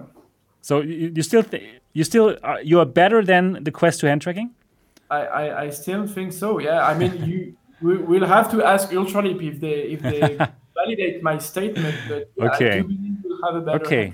Wow. I'm looking forward. I mean, you can always trick the headset and do things like like this or Yeah, of course. But it's working very, very well. Okay, great. So it's going to be interesting to see more apps use it and how you would actually integrate it. Would you integrate it somehow into your operating system, or do you have some kind of operating system, like some home environment or something? Yeah, so we are actually working with Ultraleap on that. Okay. On the launcher experience. Exactly. like the home app when you turn Lynx on for the first time, and every time after that, we'll show that at the end of August. Yeah, the home app of Lynx. Yeah. Okay. And it's working with hand tracking first, so you can quickly launch your apps and change the settings and all that. Yeah, and they have great experience in that. They have great designers at Ultraleap that help us. Okay. Yeah, I hope you will enjoy that too. All right, great. So, people who want to pick this up, you were aiming this now at consumers, probably us, the people who are watching this, right? The enthusiasts, the crazy nerds that have to buy everything first. Let's be honest about this. So they also want to play games. They want to play the games that they have on their gaming PC, and this will work from day one. So SteamVR. Yeah, the goal is to for you to be able on day one to play SteamVR games on Lynx. So you can use your PC to stream with a wire or over Wi-Fi 6 directly to your headset, just like the Quest can be used to today. We are going to support that. We are discussing with SteamVR guys. It will work with the OpenXR runtime. And it is a very important point for me. So yeah, we'll make sure it works well. Okay, yeah, I think this would be like important for people, obviously, right? Not every, I would buy it just for the pass through and for the stuff that's going to happen. But lots of people, of course, obviously, they want to play their games like how they do it on the Quest. So how much more expensive would it be to include Wi-Fi 6E into the device? Because you have better latencies and stuff? That was super expensive. Oh, really? I think wow. I can tell you the price. So we asked for that. We discussed with Qualcomm and other suppliers for Wi-Fi 6E. Right. And if we did that, we would have been the first headset to have that. So which means that when you're the first, you pay for the tooling and the testing. And to test a new Wi-Fi protocol on a headset, it's very expensive. It's a lot of tooling. And I think it was the total cost would have been between $250,000 to $300,000. So I say, yeah, you know what? Let's try with Wi-Fi 6 already, and it was working well. So I say, okay. Let's someone else pay for that. Like one of the big guys pay for that stuff, and Lynx version 2 will definitely have that kind of protocol. Yeah. Okay, got it. Like also, let's say if the Kickstarter would be crazy successful and suddenly you do have 500,000 extra, would you still consider it, or would it drag it all out? So I think that could be a stretch goal. Like if we that would be like a great level, that will something I will push. But I think we have many things before that we could augment on the headset, like put more money on the materials, on the the controllers, good point, the packaging, all good that. Point. Because Wi-Fi 6 is already super great. It works really really nice. We have 2 antennas in the headset for wireless communication. The streaming is working well. Wi-Fi 6E is not at the top of the list, but if the Kickstarters allows that, we'll do it.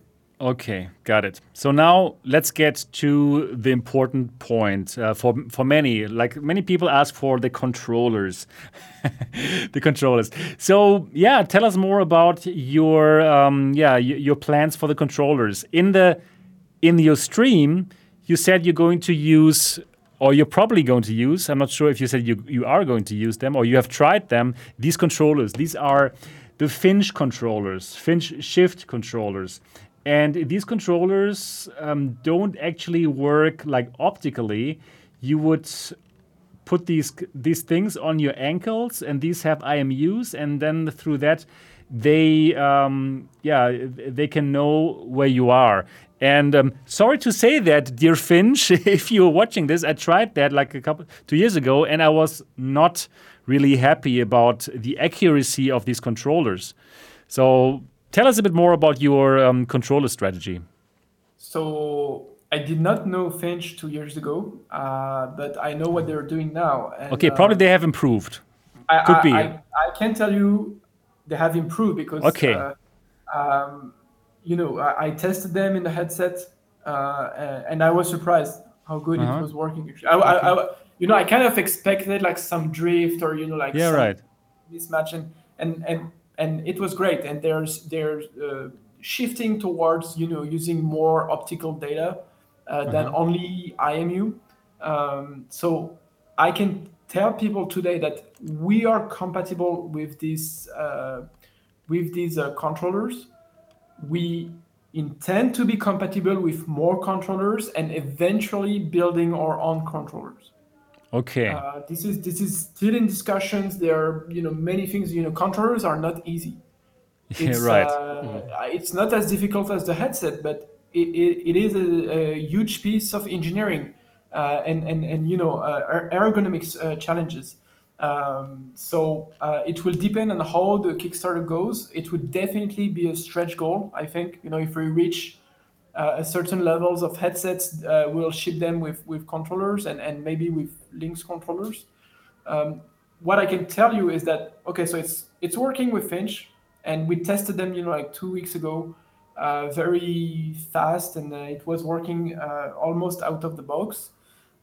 So I have the guarantee that the hardware in Lynx can support controllers. With the volume of tracking we have, with the 6 cameras we have, plus the Bluetooth information for the buttons and all that. We have the infrastructure, but the final thoughts I don't know yet. They're still under discussions. Okay.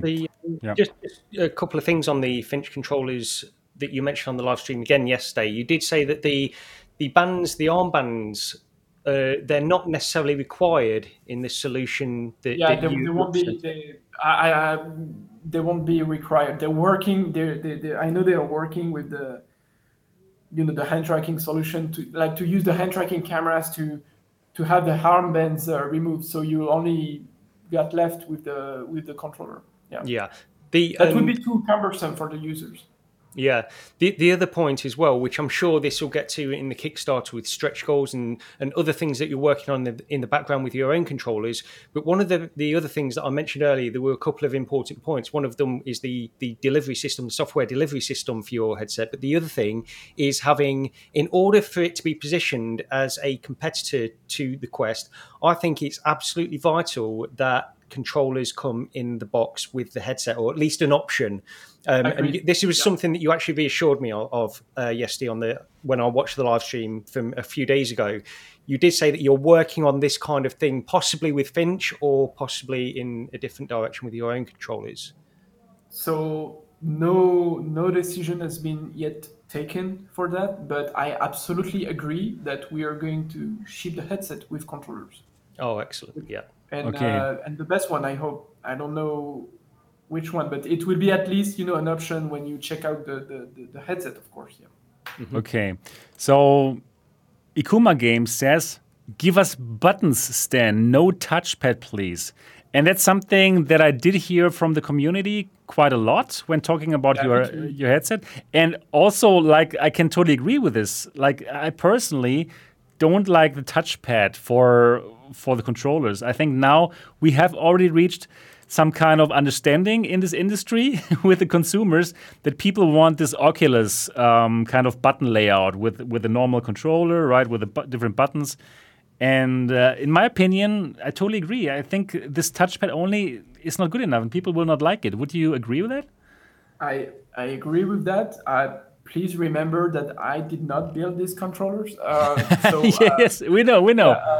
But I agree with that. Okay. And I'm thankful for the feedback. Yeah. Okay. And I think Finch has the feedback as well. We're discussing with them. quite closely now. As I told you, we also have the capacity to eventually build our own controllers, and trust me, we'll get this right. No matter Okay. what will hand in the box with the headset, it will be the right stuff. Yeah. Okay. Yeah. Well, but it's not so easy. I mean, the thing We is, are not, you we are not doing easy. I understand. That is a good thing. It's just like it's not so easy to make a controller, right? It takes a long time normally. I mean, if you start now to make a controller, then wow, it's not an easy task. I mean, well, yeah, you know that yourself. You know that yourself. Yeah.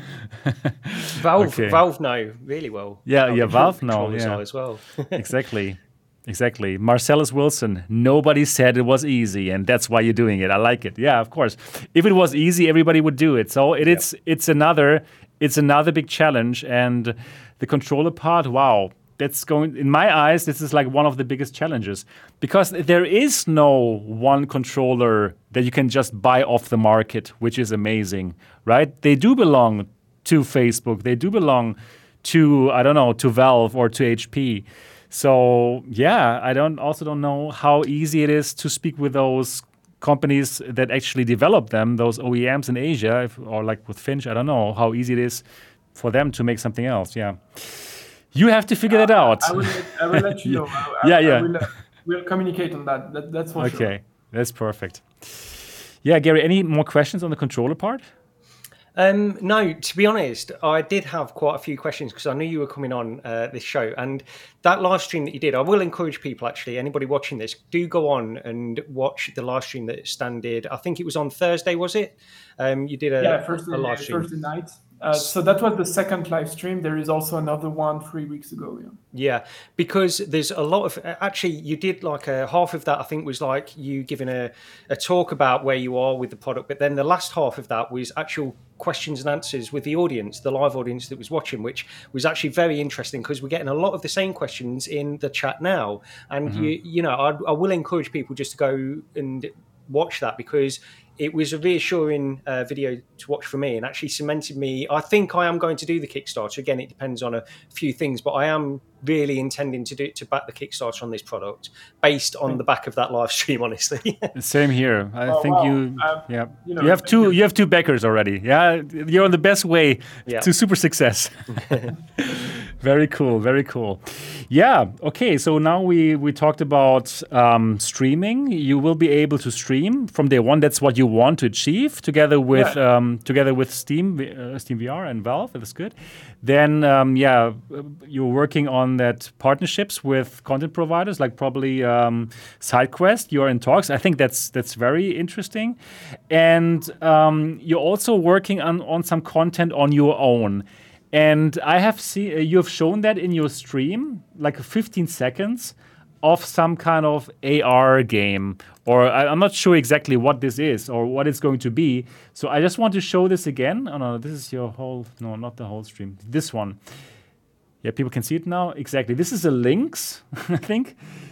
Yeah. And yeah, it has a tail and it has like shadow and it's running around and I think it's outside somewhere. Is this your office space? It looks very nice. Oh, wow. Yeah. Oh, man, you have a very nice office.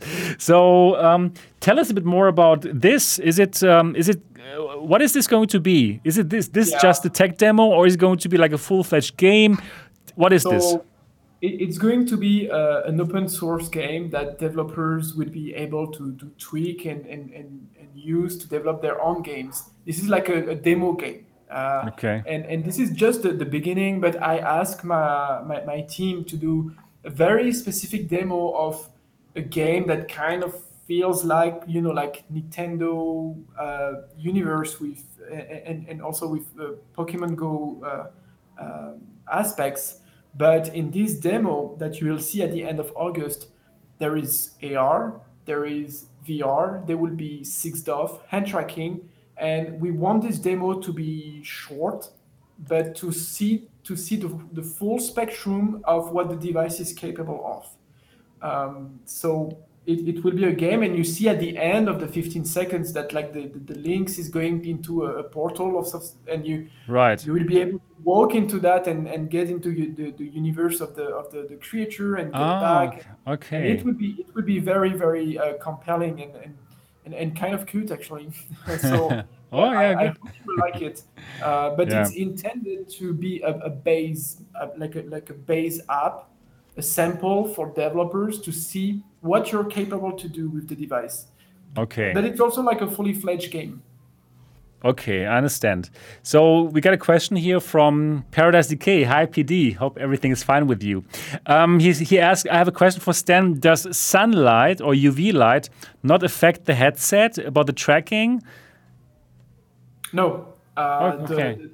You can use the headset outdoor. This is one of the cool features for AR. You know, if you try to bring a HoloLens or a Magic Leap outdoor, you will have a hard time to see anything. Right, I know. So that's why you are supposed to use them outside. But are you really actually believe that people are going to walk outside with the Lynx? It's also not so compatible for outside use, right? For that, for the outlooks. I think we'll see like some events like in parks and open air areas, but definitely not in the subway or in the street. Right. Okay, you mean like some dedicated events. Yeah. Well, I would probably do it. I would not feel ashamed about this. And and you know what? Actually, here one thing about Dortmund, for some reason, they have like a big Pokemon Go community here, and people from all over the world come to Dortmund because they have some special creatures that they can like catch here. And like on the Sundays, it's full of people who run around with multiple phones, like catching the Pokemon. And I know, probably you can pull something up with this, and some people do wear this if it's compelling enough, right? The game, so that might be interesting. I'm sure it is. Yeah. Okay. Yeah, you've seen it already, so that's. I mean, you're making it. Yeah. I'm also biased. But, you're a little bit of bias, but that's okay. Yeah. We understand. We understand. So, what do you think? What kind of content will consumers use? Like, what will I do with this? Like, what is the use case? What is exciting? I think in one word, it's games. Okay. Today really is about the games, 100%. First in VR, second in AR. You know, like we are pioneering the AR games, and after games are some professional use. But that's another business that we are doing with the headset. Okay. But mainly for games. What we are going to support the most now are games. Yeah. Okay, cool. And we have a user here. He wants X-ray vision use. I like the idea. We actually built a pass-through headset for firefighters and soldiers. Where I'm going to show a video of that next time. But you don't have color cameras. You have like HDR cameras, and you can see through smoke. You can see through explosions, through a fire. And this is where pass-through is really showing its potential. If you have a camera that not only see color but better stuff than the eye, you truly have superpowers. Yeah, I love this.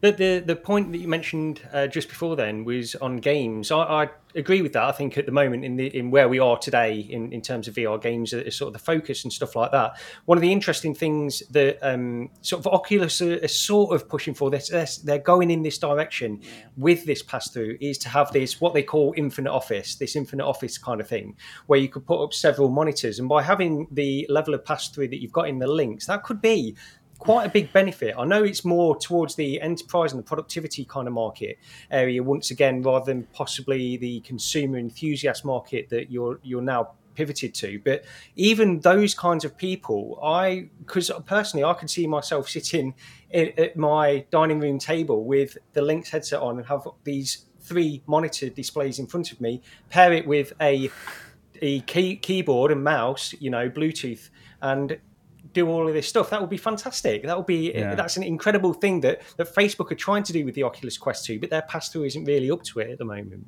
What do you think?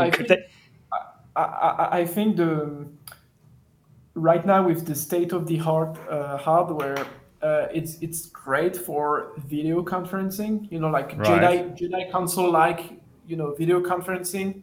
But to work with a headset, to have the pixel resolution you need, you would have to wait for Lynx version 2 or the next hardware of the other companies, actually. Okay. Yeah. Okay. Yeah, that's fair enough. Yeah. Right. Yeah, last show I was half joking about this app where I put an AR headset on my wife's face, and then whenever she sees me, like it will automatically augment me to have like this bodybuilder body instead of You're my too belly. modest, Sebastian. We know that's under there anyway. No, it's not true. So yeah, that's some funny filter that could happen, something like this, right? Yeah, and there are some application for adult entertainment. Yeah. I would try it for scientific reasons. But we are in contact also with companies working in this space that are interested by the potential, and that is also something that is going to be interesting, of course. But we're more focused on games. Okay. We won't be like Facebook, like like banning all kind of adult stuff. But I don't know what will happen there. I'm not a professional in this area enough to see where it's going to go. Yeah, there is quite some potential, I would think there is. So, we have some other questions before. Let me find it now. Let's see. Oh, no, I lost it. We had some good questions here. Yeah, if you see some good questions, you can also answer them. a fun thing I learned is that in the statistics of the Quest users, like Facebook saw that the Quest 2 was used more by women compared to the Quest 1, in the data that they got from the Facebook logins. Yeah. But in fact, it was logins from the mother for the kid that they bought the headset for. Okay. Right. Got it. Yeah. Okay. So lots of interesting use cases, and I'm looking forward to what the community will make for this headset. Right. Once they have these tools, the community is unbelievable with what they can come up. So and I truly can't wait what you guys are going to do. Like people watching this show, what you want to build, and then how good it will look with our headset. Yeah. Right. So tell us about your Kickstarter. When is it going to go down? It's quite soon, right? I mean, we are now tomorrow is August already. So tell us when it's going to happen. So what is going to happen is we want to start the Kickstarter in the first half of September, and it's going to last for 3 weeks or maybe 30 days, and after it should be quick. We will have the truth about what people think about Lynx, and we will have also people try the headset, come in Paris, try it. So then they can have people can have feedback, not only from us, of course, that is important. And then after, we are 100% going to manufacture that headset with our Taiwanese suppliers and our Qualcomm and all the partners we already have and been working with for the last 2 years now. So we really can't wait to ship this thing now. Okay. We won't be ready for Christmas, but the target is February, and I think we can do the first shipments can be before that. Yeah. Okay, so it's going to happen in September. People must be ready. It's going to be like a couple of weeks, so people cannot miss it. Are you building some kind of community around it? Like, do you have like a mailing list? How do you have? Thousands of people actually are subscribed to our mailing list. You can subscribe on our website. You just put your email in the only field that there is on the website. Okay, perfect. Let me show that right now. and then we're going to send you the updates and all that. You can see also on the website that we are doing a specific headset for the Kickstarter, a transparent front, a front face of the headset where you can look even more like a nerd than when you have a regular headset. Yeah, that's what I need. I need to look more like a nerd. Thank you, Stan. I mean, yeah, it's a very specific headset to show your pride and see everything inside and how technical it is. And I like it. I like it. I love that. Yeah, I love it too, actually. And actually, that's the thumbnail of today's show is exactly this. So people can pick up this transparent version, like it's like limited, or tell us more about the different tiers, perhaps. It has the same features. It's the same headset. We're just changing the materials of the front cover to be plastic transparent. But we're only going to build maybe 1,000 maximum of these headsets. So it's going to be, limited also in time and in number. So if you want this one, it will be a little more expensive. It's also going to show the support you can give us. But yeah, it's a limited edition for the Kickstarter. So there will be the first headset, like the base model, the transparent one, and there will also be a book and some other stuff. If you cannot afford the headset but want to show your support, you will be able to buy stuff from us as well. Okay, but you are hinting at a price that us enthusiasts can afford. Yeah, we need a lot of effort. The price will be revealed. The target is end of third week of August, because we are going to show you other stuff as well, not only the price. It's going to be as affordable as possible. Again, let me be very transparent with you.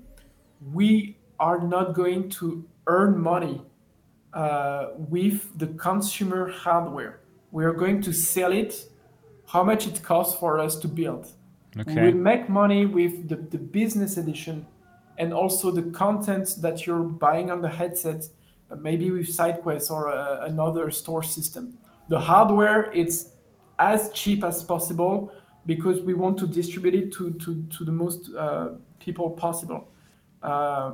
It cannot be as cheap as the Quest because Facebook is selling that at a loss, and I cannot afford some billions to do that yet. But I wish I could. But this is not the world we live in. But we have to start somewhere, right? So You're right. This is what's going to happen. Okay. Yeah. You know what? I like the idea that you're making profits with enterprises that get more service, right? And who are ready to pay more than this consumer price that you're going to reveal soon. And simply give us, like the enthusiast, the hardware basically for free. I mean, it's not going to be free, but you're not like making money with the hardware, and you're not like making money with us as consumers, right? We're not the product like we are with the Quest 2. So yeah, that's cool. I like the idea of this kind of like subsidizing it with enterprise. Mm-hmm. This is where we're going to see if we really can win at this game. If we're just selling the hardware, not making any profit for that, and that people don't use it after, we are going to run out of business maybe. So we will succeed if people use the headset after. If they use that, if they buy content on it, if the businesses use that, we will be successful. It's not on selling plastic and electronics just for fun. We want to bring the product to life with the community. So it's going to be a huge effort. It's like millions of dollars, and we have the support with the Kickstarter from the community. We also have support in Europe more and more. We are getting like grants and all that, and people are realizing that it's important, on many aspects. Okay, great. There's still something that we didn't touch on, like Brian just asked about storage. Yeah. So all the models are the same. It's 128 gigabytes of storage, but there is a SD card on the side. I love this. Yeah. This is So great. This is really good. Storage has really no limit if you have the right SD card for your use case. So I think storage won't really be an issue with this hardware. Okay, and how about battery? Sorry, Gary. How about that's battery? okay. How about battery? Yeah. Like 3 hours. 3 hours. Wow, that's good. 3 hours of use, yeah. Excellent. There was just very quickly, there was a question. Norman did ask this specifically as a question, so I wanted to get this in. It's an interesting point. Perhaps you can comment on it. He's asked, is there room within the unique lens design to increase the field of view beyond 90 degrees in the future within the Lynx? I guess, using different, because of the way it warps the image or distorts the image in before it gets into your eyes, is there any way that you could sort of leverage that in order to increase field of view in some way? I don't know. They are we are evaluating solution for the future of hardware at Lynx that have a bigger field of view. I'm going to give you a very small hint, but I have 3 colleagues in my team that were working at Star VR, which was Yes. Yeah. I spoke to some French people at Star VR actually. I like them. So for those who don't know what I'm talking about, my colleagues were working on a 200 degrees headset that didn't hit the market because of non-technical issues. But we have experiences with very small field of view, very large, and right now the first version is 90 degrees. And we will see for the future what's best for our users, but it's only going to get bigger for sure. Okay. That's And that's not with the same lens architecture. right. Not with the same lens architecture, different kind of. Okay. Yeah, Right. yeah, that makes sense. That makes sense. So you want to produce this and send it out in February. Now that is kind of a aggressive schedule, I would say, if you understand the industry. I mean, you do obviously, but the thing is, with all the supply shortage, with all the stuff that's going on, with lots of companies not getting the parts that they need, and those lead times, which are like super long, and like it's so tough. How can you be so confident that you can do February? And especially, how can you, as a small 15 people startup, pull this off? Make us understand how this is possible. Good, great question. So we secured the 2 most important and delicate pieces of hardware of electronics in the headset, which is the XR2, the Qualcomm chipset, and the display. The lead time we're seeing right now are either on display or chipsets, maybe some the cameras as well. But those are the parts that are problematic right now. And we are a 15-person company, but we are like this, but we have Qualcomm behind us with like that in the supply chain game, and they're making sure, like, on the side we have enough resources to live on. So I bought displays a few months ago already, and the first batches of camera will be here as well in September. And after the Kickstarter, I will order the rest of the components, which is mostly the plastic molds and all that. But the electronics is mostly secured. This is why I'm insisting on the February target, because I know we can achieve that. I won't be able to say that if, like Qualcomm would call me and say, what are you saying? You cannot possibly do that. So. Okay. Yeah, tell us a bit more about it. So how did this whole thing happen? Like, it seems like Qualcomm is supporting you, or Qualcomm has a very close relationship with you. And you, in your stream, which I like very much, you also gave us more insight about Taiwanese factories that you're working with. And this kind of connection is all established by Qualcomm. Make us understand how this happened. So basically, you want to make a headset, okay? You're right. You're me, and you want to start a new headset. Yeah, thinking about it's it. It's untethered, so you go to see Qualcomm, because no other chipset in the of world course. can power untethered XR devices. Okay. And Qualcomm will provide you, if you pay them, of course, because you're a partner, but you're also a customer with them. They will provide you documentation and support. That is quite expensive, but it's quite good when you know how to work with them. And then they have this network of OEMs and companies that are mostly in Asia, and we are working not with a Chinese OEM like Facebook. We are working with a Taiwanese company called. Big difference Compal. here. Yep. Yeah, trust me, it's a big difference. Yeah, I know. I've been there.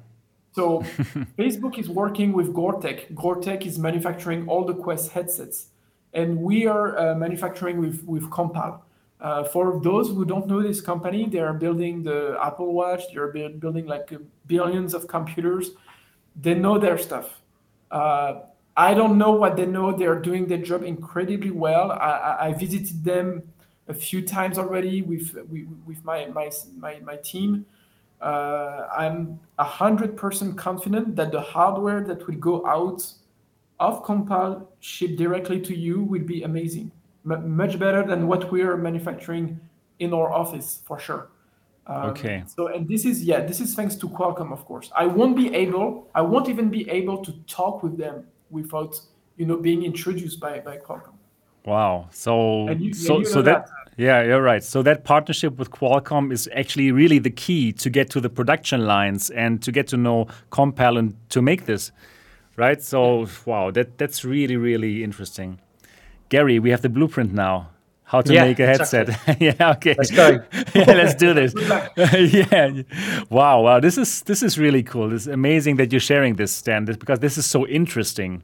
Right, how this actually can be done by a 15-man team, and I think that will give people lots of confidence, right? Because if you wouldn't have these connections through Qualcomm, yeah, people would probably not trust this because they would think like, how can you, as 15 people, make this happen? That's impossible. Yeah. So yeah, right. You don't have to imagine us as a 15. Right. Company. You have to see all the partners around, and I think it's close to 100 people working on the headset. Yeah. Okay, wow, that's so interesting. And you know what? We already talked for 2 hours and 11 minutes, but I still want to go a bit longer if you have the time, Stan. I have the time. Yeah. Okay. Perfect. Gary, you're also still with us? Yeah. No problem. Yeah. Okay, because really, I think it's so interesting. Now I want to know about you, Stan. I want to get to know you a bit better, and people here as well, because you are a young guy. You're under 30, right? I think 28 or so, like very young, and 27 even, right? That's amazing, and I want to understand how you, as such a young person, how did you have the idea, or how did you get into this position? What is your background? Are you an electrical engineering major? How did you get into the Next Dimension podcast, making a headset? Yeah, so I'm mostly a software engineer major. I have a equivalent of a master degree in France for engineering. And I met the Oculus DK2 in my school. And, okay. So I tried VR when I was in school, and I thought to myself, well, that's cool, but I cannot see through the headset. If I want to see through the headset, you have to remove it and put cables and stuff. So the first thing you start to do is you put a webcam in front of the headset, and then you get it back on the display. And I was doing augmented reality without knowing it was augmented reality. Wow! And I showed that's that cool. to my friends. They say, that's a good idea. You should dive more into that. And then I met incredible people that helped me, build a company, build a real company. And, wait, not so fast. Because there's, I think, more to it. So I also had the DK2, and I looked through it, and I was amazed. And I knew, okay, I have to do something with VR at one point in time, and now I'm doing it. So, but I didn't even think about like pass through. I was amazed by VR. Just VR was so new, right? But it was not enough for you. So why did you? The first thing I did was put a camera on it. Yeah, why did you want to see the real world? I mean, you just escaped the real world. Because at the roots of that idea, I wanted to have a device. That was a long time ago, but I wanted to have a device that could show me the Wi-Fi waves around me. Like to be able to visualize things that your eye cannot see, and it was like on the, like Wi-Fi signal, and this is why I put a camera on the headset to see the real world. So maybe an app developer will do something like that one day, but this is how I started, and I got more interested in the headset than the app idea afterwards. And along the way, I met people that are friends and mentors, like way older than me, that guided me and say, well, this is called AR, and this is how you're supposed to do that. And they were very kind. One of them is Bernard Kress. He made a book about how to, build AR and VR stuff that is like 300 pages that you can buy it. He's a very eminent person in the hardware game for AR. He's the optical architect of HoloLens, and before that he was working on the Google Glass, so he's very well known. And I was fortunate enough to meet them, and they were, the ecosystem is very kind. When there is someone new and young like me, people were very welcoming. Instead of get back to school and maybe get back after 10 years of experience in the industry. Okay. This is not how this ecosystem happens when you look at Palmer Luckey, for example. Right. This is not at all. He started even younger than me, and he did something even more amazing. And we won't have this discussion without this guy. And I happened to have met him not so long ago, and he was also very, very helpful and giving advices and being constructive, giving critics, but also trying to bring people up in the AR and VR world.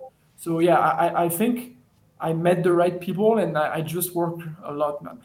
Okay, yeah, I totally believe you. So you were still in school, and you're making these projects, and you meet all the people who like what you're building.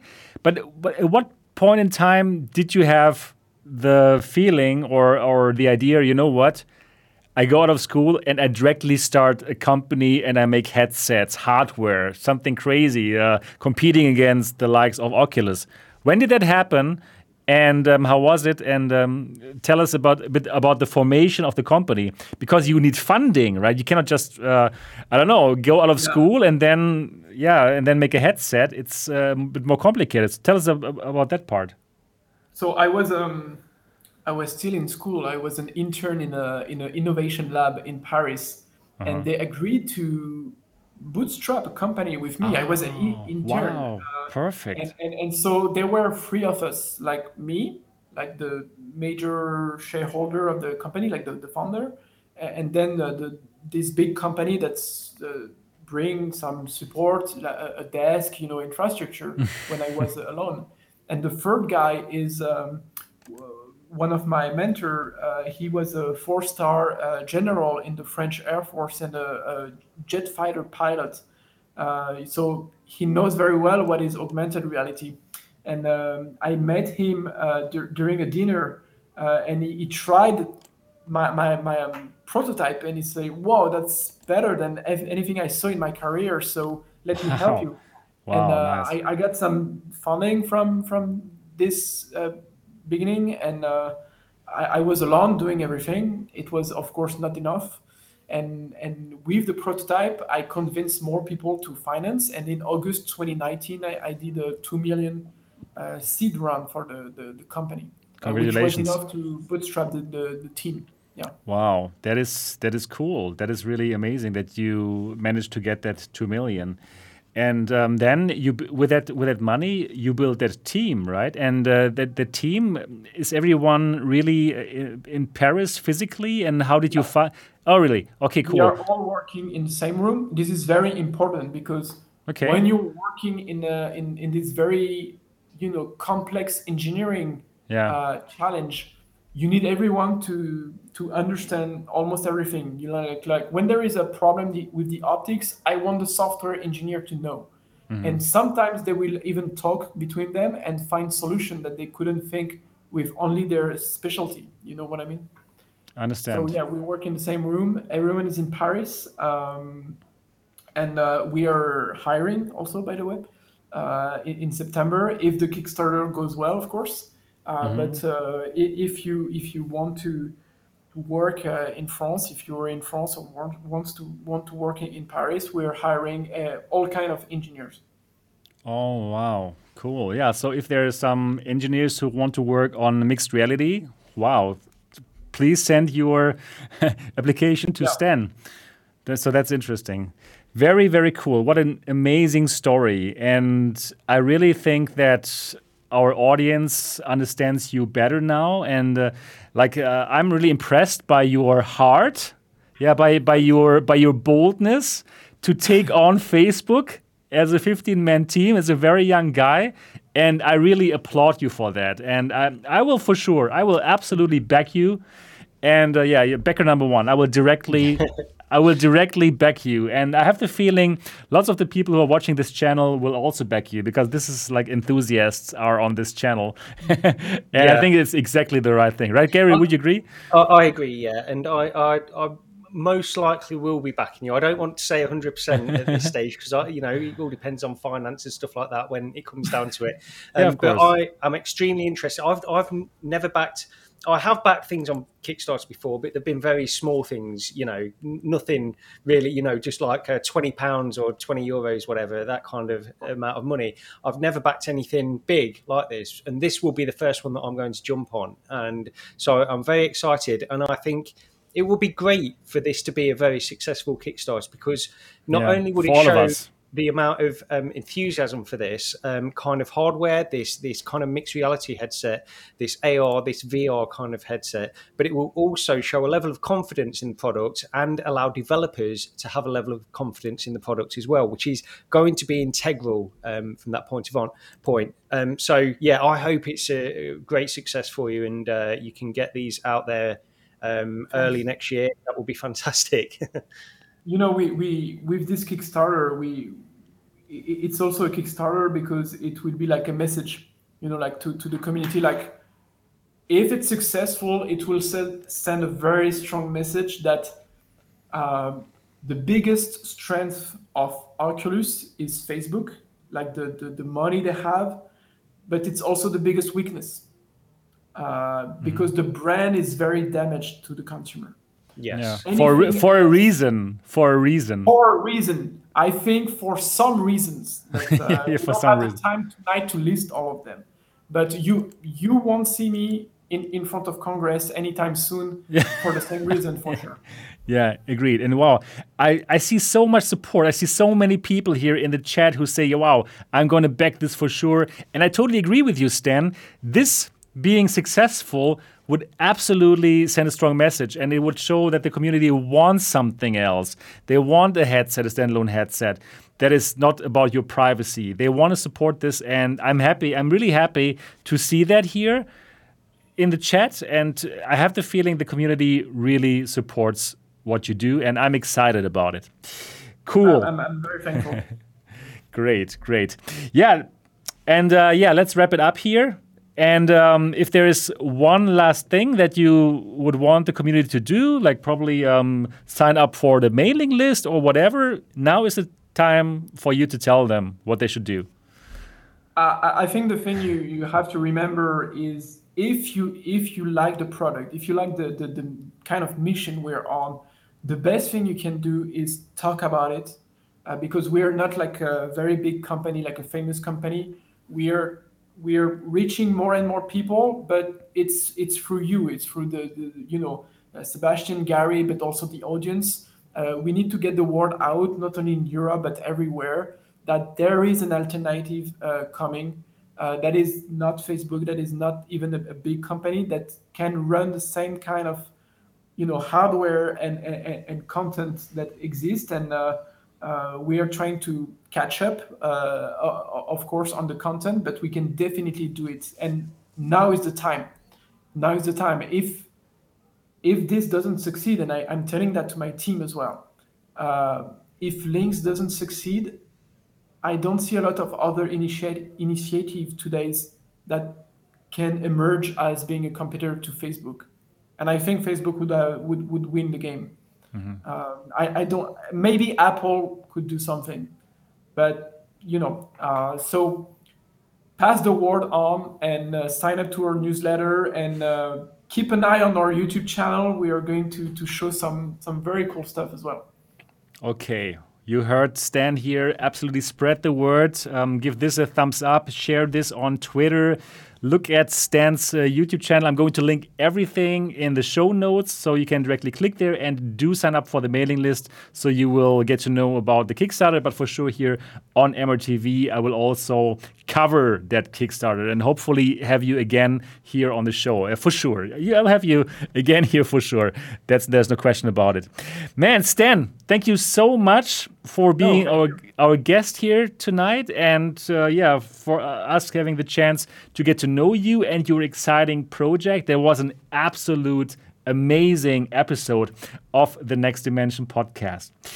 Yeah, so for all the people who are watching this right now, if you enjoyed it as well, give this a thumbs up, do all the good stuff, and share this with others so other people can get to know Stan as we got to know him now and get to know the exciting project and also join the Kickstarter to support this amazing project and get this headset, which I'm really looking forward to look through. This is really, I want to look through that headset so bad.